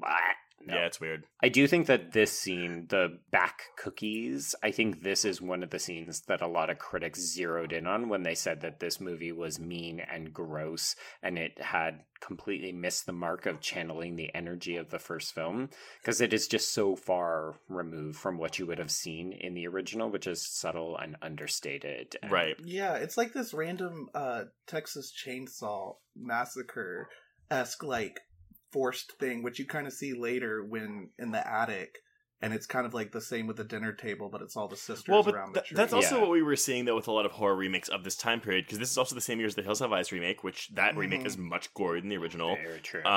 Texas Chainsaw 03, which, as I've discussed ad nauseum, but like is gorier than the first one, but is not as gory as some of the things that would come after it. Like, that's just what these remakes did. They updated it for the 2000s with technology, and they added gore to it. And obviously Glenn Morgan was trying to not do the latter part, and the Weinsteins wanted him to. Yeah. So they were like, oh, that's funny, because you're going to. Because it was still going to be a trashy movie that just wasn't gory, but then, okay, that's what you say. So what if it is mostly the same movie, but with the added gore, which I think that the gore makes it better, or at least more entertaining. Well, I think it saves a bad movie by at least making it trashy enjoyable. And as we've talked about repeatedly with camp, this is, I think, unintentional camp, but it ends up saving it, and I think that's what modern audiences are now responding to. That's why gays in particular like this, because it's bitchy sorority girls, and it's over-the-top gore. Right. Well, and then there's also people like Katie Cassidy and stuff have gone on to, like, nowadays totally have. It's true. Like, yeah, they have their fans easily. Yeah. Well, I mean, and Lacey Chabert with Mean Girls, Mary Elizabeth. oh, yeah. Scott Pilgrim. How many people probably saw that and then fell in love with her? Oh, yeah. I think Mary Elizabeth Winstead is probably the most famous out of all these actresses now. Depends on if you want to give Lacey Chabert Hallmark credibility. Well, they all have their own niche. Let's go with that. Except Michelle Trachtenberg, who doesn't really do much. Nope. Sadly. I can't remember the last thing I saw. She was in a movie with Katie Cassidy in 2011 called The Scribbler, which looked like a Sin City-esque, like, comic book vigilante movie. Yeah, I'm just going to say no to that and continue on. Yep. Okay, so Billy is discovered by the police. He's declared insane. He's taken to the sanitarium. Agnes is put into foster care, and Kyle tells us back in the present that, she was lost in the system, because who, of course, would ever adopt a child with only one eye and a dark past? Because she also got a lobotomy. They throw that in. Oh, do they? I missed that Yeah, part. that's supposed to be, I think, why her eyes fucked up later on in the movie, is because she was lobotomized. I don't even think I watched this movie, because I don't remember that either. It's literally like a blink and you'll miss it line when he's, like, doing his whole monologue. Okay. Also, can I just say that I love that blink and you'll miss it line has caught on, because those are different senses, and it is contagious. So thank you for supporting me, Alex. All right, so we're back in the present. Downstairs, there's a random stranger because this movie is, at this point, 40 minutes in, and we're still introducing new characters. Yeah. And I like the Kristen Cloak character, Lee. I love her, yeah. But it just, Do we need her? Her arc with her and Claire doesn't make any sense. Oh my god. I haven't seen her in 12 years, but I'm super distraught and I won't leave the house until I see her. She will not leave the house until she finds her. And then that brings me to a big question I had at when she finds Claire's body. How does she know what she looks like? How do you know that's Claire? Yeah. Because again, she still has a fucking bag over her head, and yet everyone can identify her. Like, Claire? is that the last Are you okay? What are you doing? Claire? Jesus Christ. Okay, yeah, so this is Lee, played by Kristen Cloak, who gets work because she appears in her husband's movies, even though she's a really talented actress. Well, because I've only seen her in this and Final Destination, and I think she was actually in something recently that I watched, but yeah, she doesn't really... She's the teacher in Final Destination, right? Yes, and she's married to Glenn Morgan, and they have 4 kids together. Mm-hmm. Yeah. Okay. All right. So this is where the action starts to splinter out across different storylines. So we've got Kyle and Kelly working through their bullshit. We've got Lee discovering this baby dog gift from Billy under the tree. Mary Elizabeth Winstead goes to investigate because she remembers that Eve had a roll of newspaper, or she looks for something in her room. And then we've got drunk Lauren, who begins vomiting. Well, 2 things I would like to say about that. Mm-hmm. When she's talking to her boyfriend, Kelly, and they're trying to, like, figure out their shit, I love how he justifies what he's done by saying, like, look, I'm not knocking over 7-Elevens. I'm not doing gang activity. It's like, dude, what is your, like, level for being a decent human being? Like, and also, what is life as a townie like? Because well, he's not getting he's at the top, and he's like, I'm just fucking multiple women behind your back, but I could be way worse. And guys. Filming it without possibly their consent, but that's including 100% without their consent. Let's be clear. Again, it's something that feels a product of its time. I mean, like, but it's just like, why? Oh my god, do you think the Weinsteins got it from this? Maybe. Videotaping sexual encounters without the consent of their partners? Why go out of your way to make this character so despicable? Like, I don't understand why this needs to be a thing in this movie. Why not just have him be a supportive boyfriend? But it's because in the original, like, you have the abortion subplot, so you have this guy, like, that's his arc. But like, he's I want to have this baby. Huge dick in that movie. I would say for the sake of the theme, and this could be the themes of Black Christmas. Well, I was going to say the theme of sisterhood is maybe why they overtly made him, like, shitty. Yeah. Because, I mean, it doesn't make much sense because it comes back later when Kelly says, if my sister was missing, I'd go, like, look for her. And he's like, you don't have a sister. And fucking homegirl's like, she does. Well, and did I can look it up, but did Bob Clark write the original? Yes, because he wrote and directed it. Because that's the thing about this trio of Black Christmases we have. Because the new one, it's written by a woman, which is the first time a Black Christmas movie has been written by a woman. Yes, and I'm ready for it. Right? But it's interesting, though, to see the original, which is, a man writing these female characters that are female characters that I feel are very well drawn. They feel real. They feel like people that you would see in the street. And then you have Glenn Morgan writing these characters who are caricatures. It's interesting to see, like, how... And that's why I'm excited to see the new one, just to go from film to film and see how it's going to be handled. Yeah. Yep, it's going to be interesting. So this is the point where the power goes out.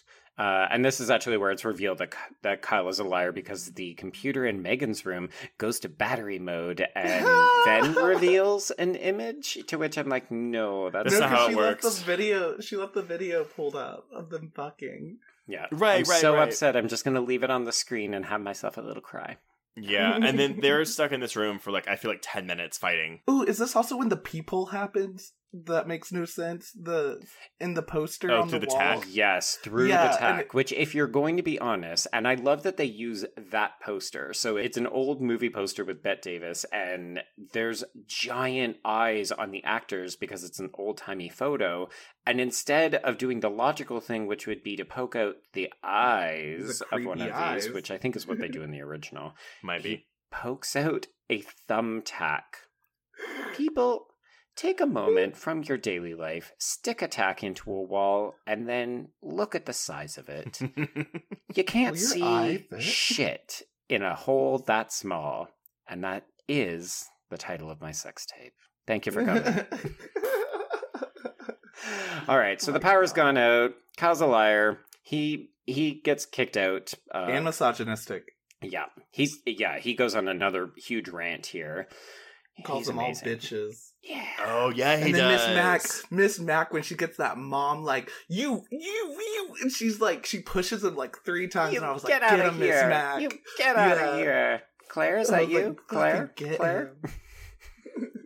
So, drunk Lauren takes a shower, and this is also where we see that someone is able to see through the tiles, and I would also like someone to explain the angles on the glimpse of the eye seeing Lauren in the shower, despite the fact that the eye appears to be looking straight up, but also that there is a step that you have to go over to get into the shower. If you're gonna, that was a cool shower. If you're gonna choose now to start questioning some of the logic in this movie, I feel like, wouldn't it make more sense that the eye patch, like the eye holes, would be at like figure level, or they would be looking down so that you could actually see things? It defies so much. My thing logic. is, even when he's looking and she exits, I kind of feel like you would have caught his eye, like because she kind of looks down at the floor, I feel like. But yeah, no, it's weird. Yeah, and the fact that when she like realizes that the tiles are coming up, she's just like, fuck it, and she like tosses it into the sink. Yeah. Well, as we said, they moved into this house 2 years after that family desecrated it by having sad sex in every room, so they probably didn't do a lot of work, and it's falling apart. Yeah. Okay, so Lacey Chabert is tasked with going to the fuse box, and Mary Elizabeth Winstead finds out that there's incriminating evidence in Eve's closet that suggests that she's been keeping some kind of weird murder diary all about Billy Lentz. Oh, I thought it was just like a shrine. I mean, does it matter? Like this, like it's like some Hey Arnold shit. Like Helga's, like, yes, her gumdrop statue of Arnold. Yeah, her gumball statue.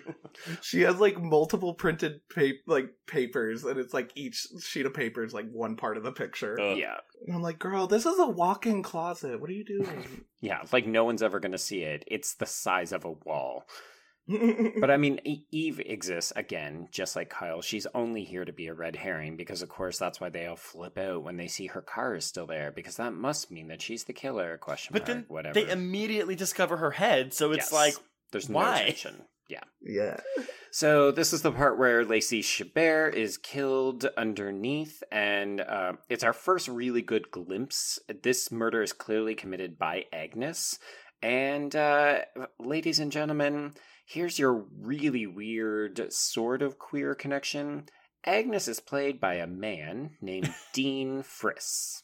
And I think he's like one of the camera operators or something. Like he's not even an actor. I think he was the first AC or second AC. I have questions.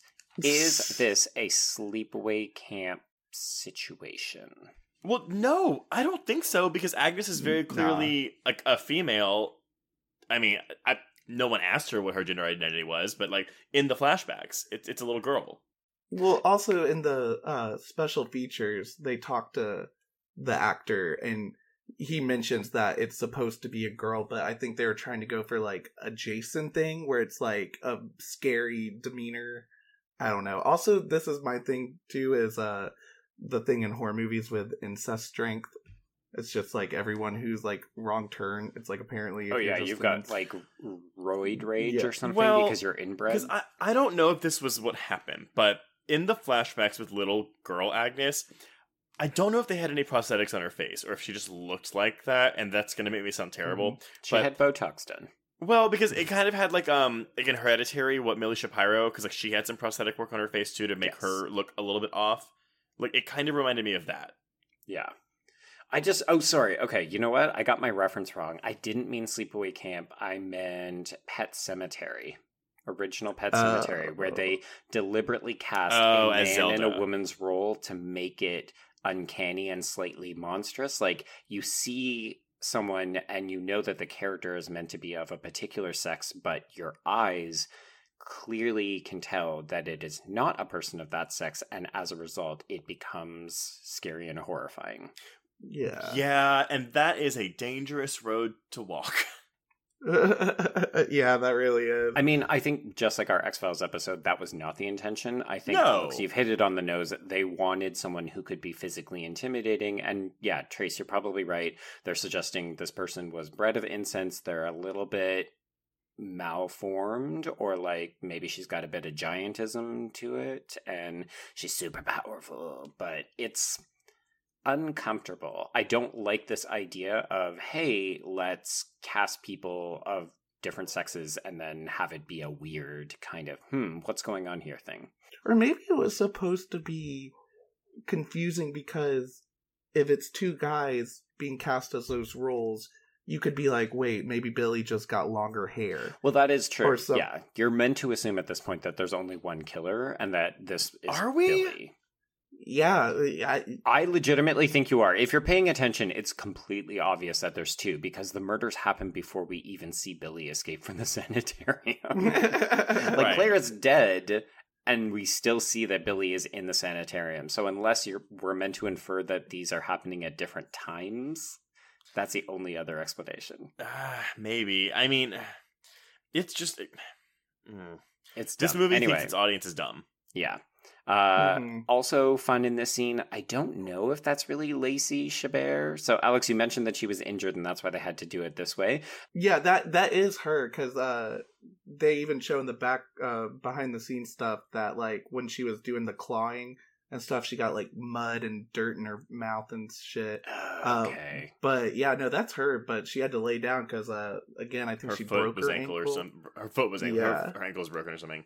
Okay, because if you had told me that was a Lacey Chabert sex doll, I would have 100% believed it. It really doesn't look like her. It's just the like once she gets the rake in the back of her head, like the close up on her face looks not like her, but it might just be because she's covered in mud. Yeah, and I mean, really maybe she's good at playing dead behind the eyes. So yeah. So this is the point where we get a third call, and it comes from Lacey Chabert's phone because she died under the porch.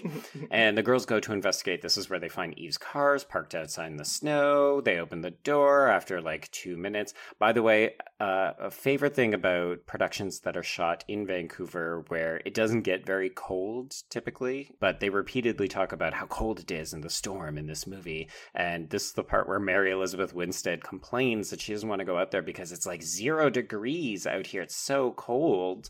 And she doesn't wear gloves. No one has any hats. And she touches metal with her bare hands to open that car door. Like, really? Production? Okay. I'm going to be pissed off if I ever go to Canada or Vancouver specifically and the snow doesn't look like that if it snows. It will look like that because it will be fake as fuck.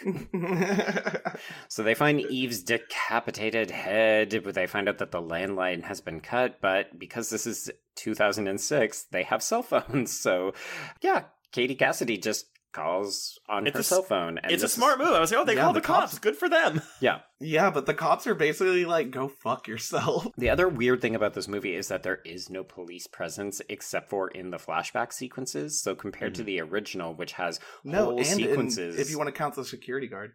No. He goes into a room and leaves a door open. So no, he has been demoted.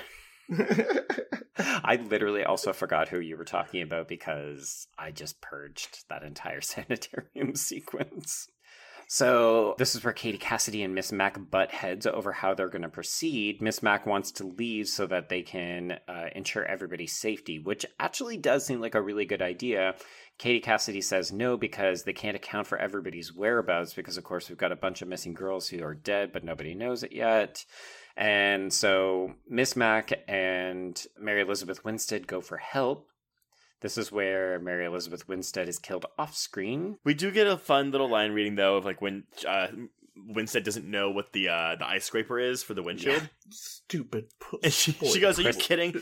bitch, freaking Southern princess. Yeah. But this, How does she get killed? well, we don't know. It's an off-screen kill. Like, was her, like, head cracked open like an egg? That's all I imagine it was, maybe? Well, it's the same blood splatter as Fat Santa back in the sanitarium, where there's so much blood from what appears to be just a single blow. I mean, it could be a throat slit. But maybe, yeah. But either way, I hate off-screen kills, and that we just two in a row after the Eve stuff, and like we don't even see her body, which is really unfortunate. Yeah. So she is just gone from this movie. Because I don't think does her body even show up in the Christmas tree in the attic later? No, she doesn't. Okay. I did want to point out, though, I do love when her and Miss Mac are butting heads, and Michelle. Michelle goes, "I'm not leaving Lauren, you bitch." Oh yeah, because they're like, well, let's just leave the drunk girl in the bed and come back. She really is a good friend to Lauren. Poor Lauren, just sleeping all this off. Poor Michelle. Yeah. So this is also when Miss Mac is killed by a falling icicle in maybe the stupidest kill I've ever seen in a slasher film. Oh, I think it's fun though. It's stupid, but like it feels like it belongs in a Final Destination movie. Yes. Yeah, and maybe that's the joke, you know? Maybe. But yeah, no, I could totally see, I don't know, it being a little joke to Final Destination / it being like, since she's like the quote unquote like most top iconic name, being like, I want the like easy peasy silly kill. True. Yeah. It's kind of refreshing that we don't have to see a mature actress get murdered in some kind of, I don't know, less than dignified way. Yeah. Like, I don't know that I want to see Andrea Martin get the back of her head cut off by an ice skate. Yeah, and maybe it was supposed to like play as like a, oh, what a shame. Like, you know what I mean? Like, oh man, how far would she have gone if that didn't happen? She could have been House Mother of the Year. I mean, now that she's dead, she'll definitely get it. Oh, right. Yeah, the sympathy dead vote. Posthumously. So Katie Cassidy and Lee, their screams lure Michelle Trachtenberg out of the house because at this point they've discovered bodies. And so Michelle Trachtenberg comes out of drunk Lauren's room, and this is where she gets attacked by Agnes. So she tries to fight back with ski poles, and I feel like a lot of people get really mad at this because she hits her a bunch of times, and then Agnes is obviously not down for the count, and then she just turns and makes a break for the window, and this is where she gets the figure skates to the back of the head. And it's a pretty good death. I mean, you get full shot of like her skull-less brain. Yeah. Yeah. I liked that. Yeah. It doesn't make any sense how the skates did that, but I liked it. It's like a full-blown Lucy Liu from Kill Bill type, like, scalping thing, and it doesn't make any sense. Nope. Like, I would argue that this is less believable than the fucking icicle to the head. They're both pretty up there. I think at this point, you're really meant to suspend your disbelief and say, people are getting crazy killed in this movie. Right. So Lee and Katie Cassidy sneak back into the house, and then together with Kyle, because of course he was the mysterious shadow that they saw out on the porch that they were trying to avoid, they then discover that Lauren has also been killed and her eyes plucked out. Okay, wait. Y'all, did you guys not have, because again, I watched the unrated So did I. DVD, No, I was about to point that out too. The fingering jerking off scene? Yeah. Excuse, what? Okay, so Joe, I'm assuming you streamed this somewhere? I did, yeah. Okay. Yeah. I thought my copy said unrated.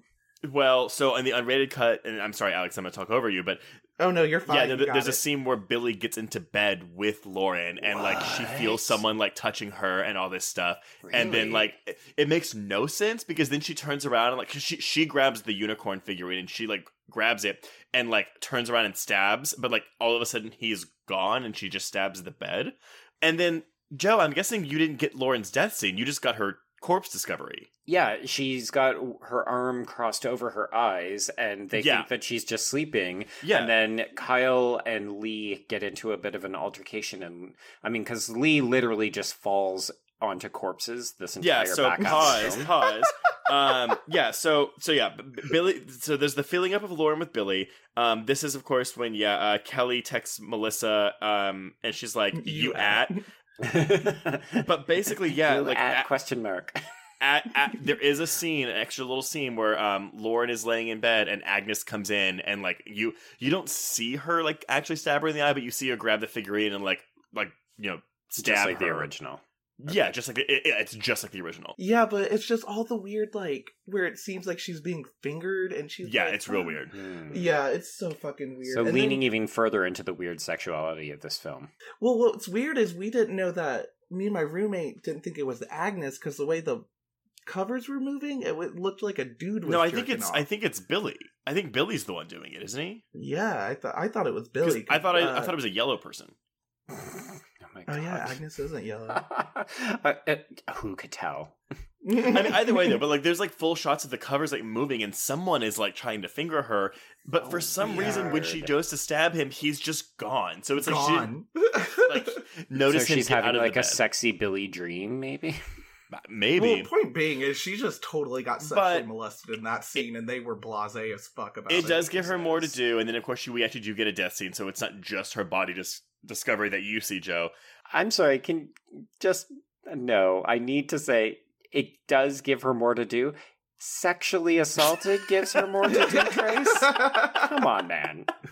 No. Yeah, that's true. But I just like the character. But I did want to say though, because we didn't I know we didn't touch on the nudity too much, but I actually do think her nude scene, because this is what she does. Like she the gets tasteful naked in arch movies. in the shower. It's tastefully done for the most part. Like Yeah, it's not like what it was in Wrong Turn. Yeah, or Final Destination. Final Destination 3. Yeah. Jesus, this poor actress. Yeah. It's like, hi, do you need a girl to take her top off and then die horribly? She's actually a person of color. She's part Asian. Oh, really? Oh, that's right. I see she changed her name on IMDb, right? Yes, she has a Chinese father and a Scottish mother. Cool. Okay. Fun fact. That's your trivia. So at this point... Brought to you by Horror Quiz. There you go. The more you know. So at this point, everybody's dead, except for Katie Cassidy, Lee, and Kyle. And this is where they discover that Michelle Trachtenberg's cell phone, when they call you at ? For some reason, the text reveals the light of her cell phone and plays her... The peephole! accuse them that the killers are up in the attic. So, of course, Lee is like... We haven't found Claire's body, so she must be in the attic, and I'm not leaving until I find Claire. Claire, are you there? It's just so dumb. It's like, look, I love my sister. I love her. I don't have 12 years of separation from her. But if there was a killer in the house and the choice was to go up into the attic, you'd be like, bye, sis, I'll come back with the police in 2 hours. And no one's seen her, but, like, we found a couple corpses. Bitch is dead. Yeah, you gotta cut and run at this point, because unless you think you can take on inbred superpowered yellow people, it's time to cut and run. Yeah. Okay, so Kyle decides he's gonna play the hero. He goes up to the attic first, and then he is quickly and hilariously dispatched. Because Kyle ain't no hero. Everybody.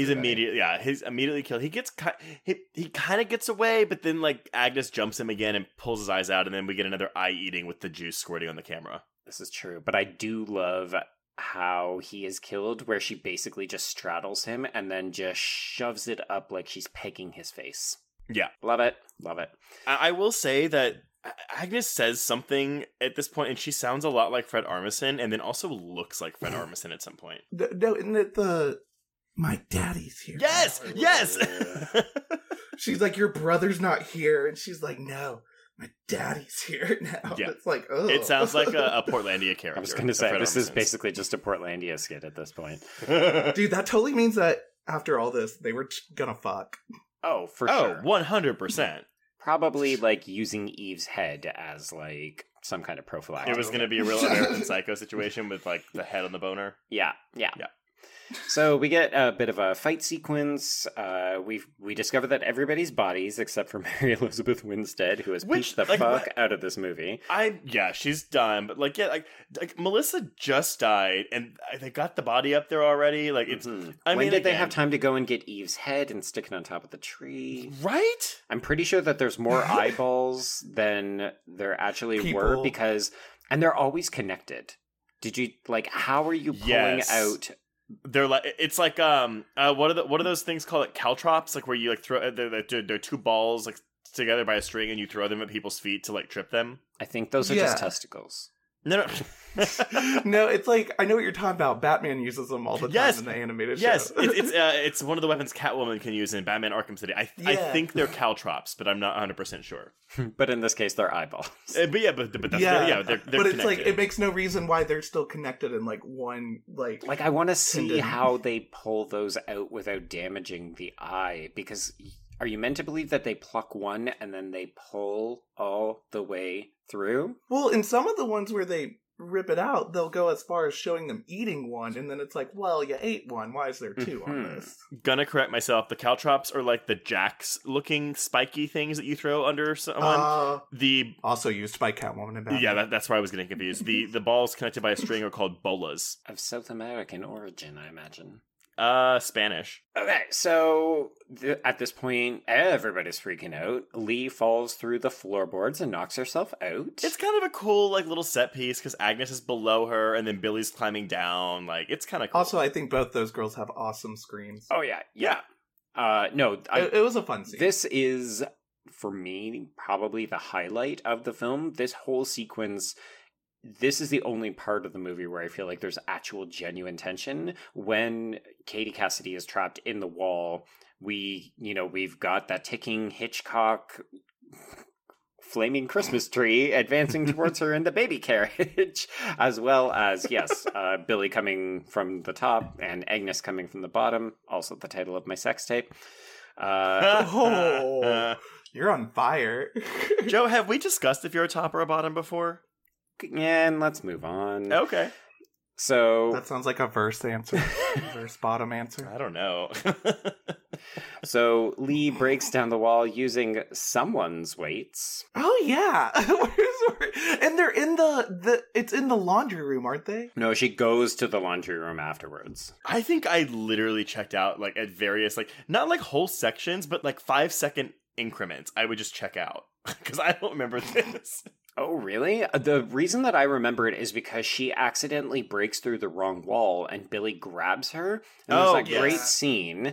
And she uses the weight. She smacks him like 5 times on the arm to get him to release her. And it's really I think that good. was also maybe a Friday the 13th Part 2 little nod. Mm-hmm. Like through the window, I mean, but it's like... It's a pretty common thing. I mean, we just fucking saw it in Halloween 2018 when Michael Myers reaches through the door to grab Jamie Lee Curtis. Yes, we just saw it in this 2018 film for the movie that we're talking about, which was filmed in 2006. I just meant, though, that it's a common, thing that you see. Yeah, it's a slasher. It's a total slasher thing. Particularly when you're using your house as a weapon and people can move around in between the walls. It's also worth noting, actually, that this is one of the first films. I think somebody said on Facebook that there was a film from the 70s where somebody was living in the walls, but there's a string of killers living in the walls that occur after this film.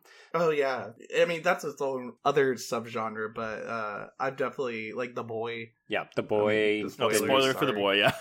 Spoiler for Housebound. Spoiler for The Pact. Oh, Housebound is so fucking good. Housebound's great. Housebound is so good. And I do want to say, though, that at this point, with the house burning down and what should be the end of the movie, it is the 75-minute mark. Which is a reasonable, it's a respectable time to end a film. But if they were to take out all that backstory or condense it, then it's like... But that's also the thing, though, so this is the 75-minute mark, but there's only 8 minutes of this movie left. Yeah, but it's an excruciating 8 minutes. Well, so it's just Katie Cassidy and Lee, and but not even. We have to get the stupid scene where Agnes and Billy wake up in the morgue with the guy who's cheating on his wife by he's hanging around to get drunk on eggnog and rum. Yeah, and he's drinking the eggnog out of a beaker. Now, see, this reminded me of Friday the 13th, the final chapter when Jason wakes up in the morgue and there's the guy. And that guy's just eating that fucking hamburger or whatever. Yes. This is actually also a very I feel like American movies in particular love to have coroners who just eat inappropriately around dead bodies. It's a bit of an X-Files thing too. So at this point, it's basically just the end of Scream 4. Katie Cassidy goes for x-rays. This is where Agnes drops in from the ceiling. She breaks Lee's neck, which I will never forget this movie for. Yeah, she should not have died. She should not have died. Yeah, should not. I agree with that. Also, you left out the fucking, before Lee's neck, the watch. Oh my god, no, I can't. The long-awaited gift from her missing sister Claire. It's just a watch that says Family Forever on it. It's the most, like, eat, pray, love bullshit. This bitch that you haven't seen each other in 12 years and, like, you know, you're estranged and whatever, and this watch is what you get her? It should have been it should have been a gift card to JCPenney that on the back said, I didn't know your size. We've never met. Okay. But wait, this is when we're getting back to the next Scary Movie 3 reference, because that's, of course, what they're referencing in this movie. Is Kelly comes back in the room and she finds the bloody watch, like blood all over it, and she just goes, Lee, where are you? Claire? I mean, Lee? Bitch, where are you at? Bitch, she is dead. Oh, and the blood leaking into the overhead thing. The overhead lights. I do kind of like that, though. Well, because they get the body up into the ceiling because they're acrobats, and... Yeah, but did they just, like, blood... Like, why if they just simply snapped her neck? Yeah, that's true. Why? Maybe they were... Drinking it? Yeah, who knows? Taking the eyes? Oh, yeah, they probably took the eyes. Fuck off. She's locked in this room. She can't get out. This is when Agnes drops down. She uses the defibrillator, which is 100% Scream 4. Again, though, Scream 4 was 5 years after this. Yeah, like, this is where Scream 4 gets it all from, is what I've always argued. Guys, still Weinstein, so who's to say they weren't Weinstein was like, just... y'all, we didn't do the hospital right in Black Christmas, so let's get it right in Scream 4. Or, y'all, nobody saw Black Christmas, and no one will even notice. We can just replicate it shot for shot. So Agnes is defibrillated to death. This is when Billy drops down. Fucking worst night ever for Katie Cassidy. Yeah. She breaks the little tiny pane of glass out using her IV stroller thing. Is that the technical name for it? The IV stroller thing? Yeah. Very technical here on Horror Queers. Hospital people sent us in the right name. She runs down the hall. She runs over an orderly, knocks over his cart. I felt so bad for that orderly. I was like, it looked like they just cleaned up someone shitting themselves, and then she just barrels into their stuff. We get like this also kind of Looney Tunes moment where he trips Katie Cassidy with, I think, a crutch. Oh my god, yeah. Yes. And she just face plants into the tile. Yeah. He really is magical. He's super magical, right? So he picks up a scalpel. He stabs her in the back as she's running 3 away. times. Yeah. And then he goes to get her as she leans up against the banister, and she uses his momentum to propel him over the edge and onto the top of the Christmas tree. And at this point, as she stares down at his glistening entrails, the dance of the Sugar Plum Fairies brings this film to a close. Which was used throughout the movie like 15 fucking times. Yeah, it must have been public domain. And then there are 10 minutes of closing credits. Which how? I don't know. I literally was like, maybe this is a mid-credits scene or a post-credits scene. Or like outtakes. Nothing. I will say, so there are 3 alternate endings. 2 of them are stupid. The one that is fine, it's literally the same thing, like the whole watch thing, whatever. But instead of her getting taken away for x-rays, then her phone rings and it's coming from Kyle's cell phone, which I think would probably be better. Well, it just has them both looking at the cell phone and the camera pans out of the window and then it blacks out. So reminiscent of the original, but obviously not as bloody. Right. Okay. What are the other 2? Lee still gets killed in both of them. What? They're so unmemorable, you can't even remember. I do remember both of them end with Katie Cassidy's parents taking her home, and like the last shot is like her being walked out of the hospital with her parents. But in terms of like anything different that happens, that wouldn't make any sense because I thought they made it clear that like she had she had to work for Christmas. Yeah. But her parents definitely come. But I mean, like the second and third alternate endings are very similar. I don't even remember what the difference is. Okay. I don't know. It's whatever. It's unimportant. Yeah, so this film is over, and we're nearly done. Does anybody have anything else pressing that they want to talk about with Black Christmas? I do like Lacey Chabert's line reading of "Are you high?" when she's asked to go out and fix the fuse box. And right before that, when Lee and Miss Mac are talking, and she just stops her, and she's like, "I love that coat."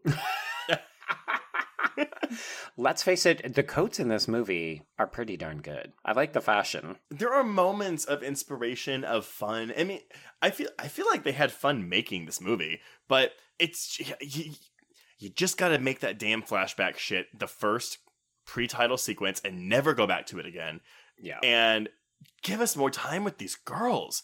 I really think if you do that, this becomes a good movie to me. Like, maybe not a great one. It's still dumb as fuck. It's still trashy. It's still kind of sometimes in poor taste. But we like all those things. Yeah, but it embraces that for the most part in this movie. Like, this movie doesn't shy away from being like dumb, in poor taste, and dumb. That's what I hope the new remake kind of learns from this. Is like, I hope the characters are going to be like a lot more rounded and kind of like.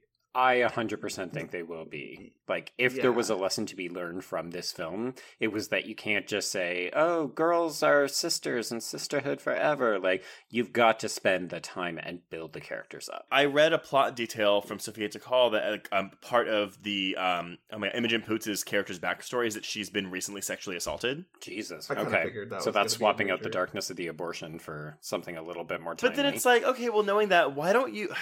I'm sorry, I know it's like marketing and trailers, and listeners, if you want to hear us talk more about this movie, like, go to our Patreon, but it's because we haven't seen it yet as of this recording. But it's like you spoiled the frat stuff, and you could hinge a trailer based solely on, hey, this girl who's getting over a sexual trauma, like a sexual assault, is being and threatened by a sexual predator on campus. Yes, that's. I mean, again, I haven't seen the movie. Maybe you can't do it that way, but I feel like that's a good way to do it. Yeah. I guess also they maybe had pressure to really sell the sister, like the cast. Like, and maybe that's why they overshowed them in the trailer to be like, yeah, there's like a lot of badass girls doing cool shit. Right. Yeah. And this, like, just again, like, knowing how marketing is, they'd be like, nobody wants to see an intelligent movie. We gotta make it look like the most slasher thing ever. Or if you're gonna have a slasher film with a bunch of sorority girls in 2019, you've got to have them fighting back. Because if not, people won't accept it. And the thing is, too, how we're talking about how if this movie had, like, unknown actresses, this remake, besides Imogen Poots, is really, at least to me, a bunch of unknown actresses. So I think for the PG-13 audience, the other girls are not super unknown for them. Okay. From what I understand. I tried doing research, but like, yeah, for me, Imogen is the one that I know. Right. Well, if these are well-rounded characters, it won't matter. Which is Exactly. which is what this movie was missing. But yeah, I will reiterate. I mean, this movie, I still have like. I had fun with it this time. I can see me putting it on drunk on Christmas Eve or whatever, but... Watch it with a friend. Yeah, but for sure. I still have like this... Like, I've been personally attacked like with this feeling of missed opportunity with this movie. And you've been personally attacked. No, but that's what it feels like. Where it's like it hurts me so bad because I've seen... Dude, Alex opened this episode by talking about how he was personally attacked while watching this movie. What was it? Laganja Estranja. I'm being attacked! But because of the fact that I knew that we're getting a new one that might do something more interesting with this story, so the stupidity of this one doesn't bother me as much, I guess, maybe. But it's a forgettable film with some really cool gore and some funny bitchy one-liners. But the people who praise this movie for like, oh, it's so fun and bitchy, it's like, kinda. Also, this was before, though, we were gifted with Sorority Row. Right, and Sorority Row is a much better example of that kind of bitchy humor, like, pervading the film. And even though it's not, like, a smart script, like, particularly, but, like, at least I think those girls are more well-rounded than the ones in this movie. Okay, so you guys have actually stumbled onto the game. So, a couple of weeks ago for the Jawbreaker episode, we had a lot of fun pitching Catherine from Cruel Intentions versus Rose McGowan's character. So I would like to know, in the battle of the bitchy sororities, who is better able to fight off a killer? The girls of this movie or the girls of Sorority Row? And we can't mix and match our team? No super teams. You can't move Leah Pipe over to this movie. I feel like the girls in this movie, I mean, other than Katie Cassidy, like, and I guess Kristen Cloak, the girls in this movie don't do a lot of, well, no, Michelle Trachtenberg does some good fighting. I'm sorry, it's just Brianna Evigan. She fucking Well, I'm thinking about how useless Rumor Willis is in Sorority Row, though. Ooh, but she's pretty bad. Even the sister, whatever the sister is. Oh, yeah. But she does have that good line of like, well, you might want to fix that hair first because it looks like shit. You know what? The girls of Sorority Row are better. They'll win the battle of the verbs, of the words, but the girls of Black Christmas will win the battle of the fists. Okay. I gotta disagree. It's fine. Because again, I'm gonna say Brianna Evigan's gonna take it out of the park. She's a solo final girl. Okay, so it's all coming down to one girl for you. I just think she's such a key player that I can't discredit. I think both house. Brianna Evigan and Katie Cassidy are pretty good final girls in these movies. But Brianna Evigan has more of a character to work with than Katie Cassidy does in this movie, because all Katie Cassidy has to do is be upset about her cheating boyfriend. Right. Well, Katie Cassidy has more of like terrified screams and like I'm in horror screams, and Brianna Evigan has more of like. Well, because like, Brianna Evigan back. kind of sounds like a man. Wow, Trace. I mean, I say it with love, but she has like the deep raspy voice. You know, Katie Cassidy does not have that. Both gorgeous women. Oh True. yeah, 100%. I will say I really love Katie Cassidy's sweater in this movie. That's Yeah. I mean, I like Katie Cassidy, y'all. I I liked love her hair, her too. I have always loved Katie Cassidy. I have too. Same. And she plays a good bitch too. Like she's not doing it in these movies, but she does a good bitch. Yeah, she's actually very versatile. Mm-hmm. Do you have a vote, Joe? Not really. Yeah. Well, I mean, listeners, let us know what you think about this movie. I mean, again, as we've discussed, I mean, I had a guy. I won't say his name because his opinion is is not good. Loves this movie, which is fine, but he, like me as a high schooler, thinks the original is boring, super boring, and not in the least bit good. So people think that, and it's just like, okay, well, watch it in 10 years when you're older. Well, they just do feel like films for different generations too, right? Like films from the 70s are slower. They don't have the MTV style video editing of the kills. Like they don't go for the gore in the same way. So I think that people can like both equally.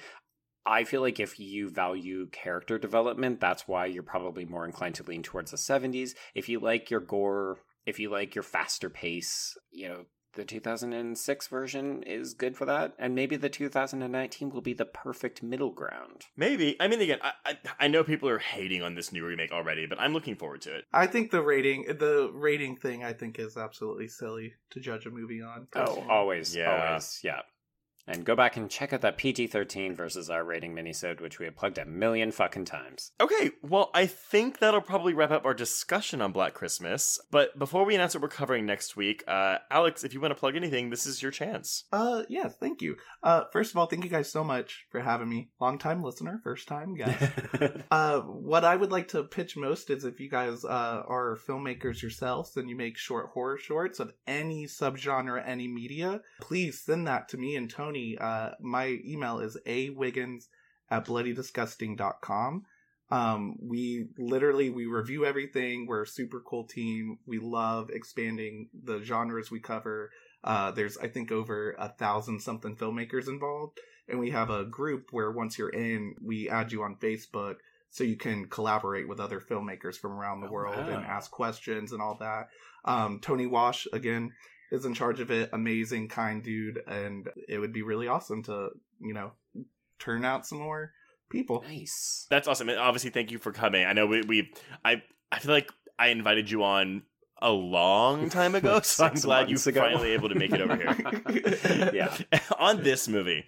So yeah, and if you want to reach us on Twitter, you can reach me at Traced Thurman. And I am at Beast on my remote. That's the letter B. And if you're tweeting about the podcast, please be sure to use the hashtag HorrorQueers. You can also email us at horrorqueers@gmail.com or join our Facebook group. Please also head over to iTunes and leave us a rating or a review. We love all of those. And if you want even more content, please visit our Patreon page at patreon.com/horrorqueers. As we already discussed, you'll get an episode on Black Christmas next week, but we also have from last month an episode on Dr. Sleep, which saw Joe and I disagreeing mightily about. Mm-hmm. Sparks may have flown. What are we finishing 2019 with, Joe? Yeah, so we're going to take the last week off. Well, not technically, we're going to be doing things behind the scenes, but we've got one more week of regularly scheduled content for you. And folks, we are going to revisit some television. So Trace, I'm excited. We are in agreement that this is the best season of American Horror Story. So we're going to go back to season 2.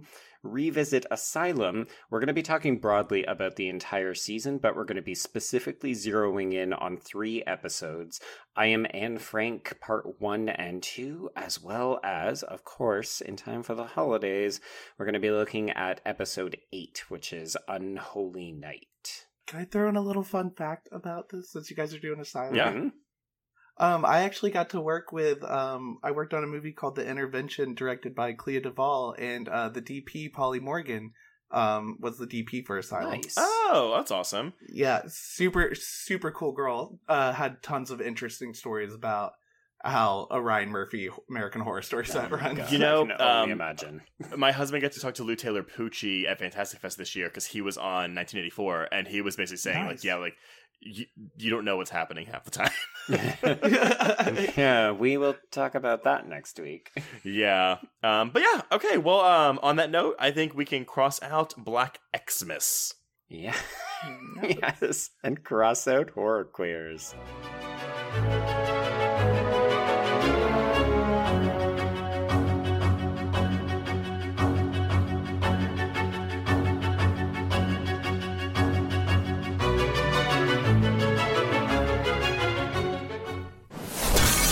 Bloody Disgusting Podcast Network, home of creepy, disturbing, and terrifying creepypastas, SCP archives, weekly full-cast storytelling, horror queers, genre commentary from an LGBTQ perspective, and the Boo Crew, horror-centric interviews. Listen free wherever you stream audio and at bloodydisgusting.com/podcasts.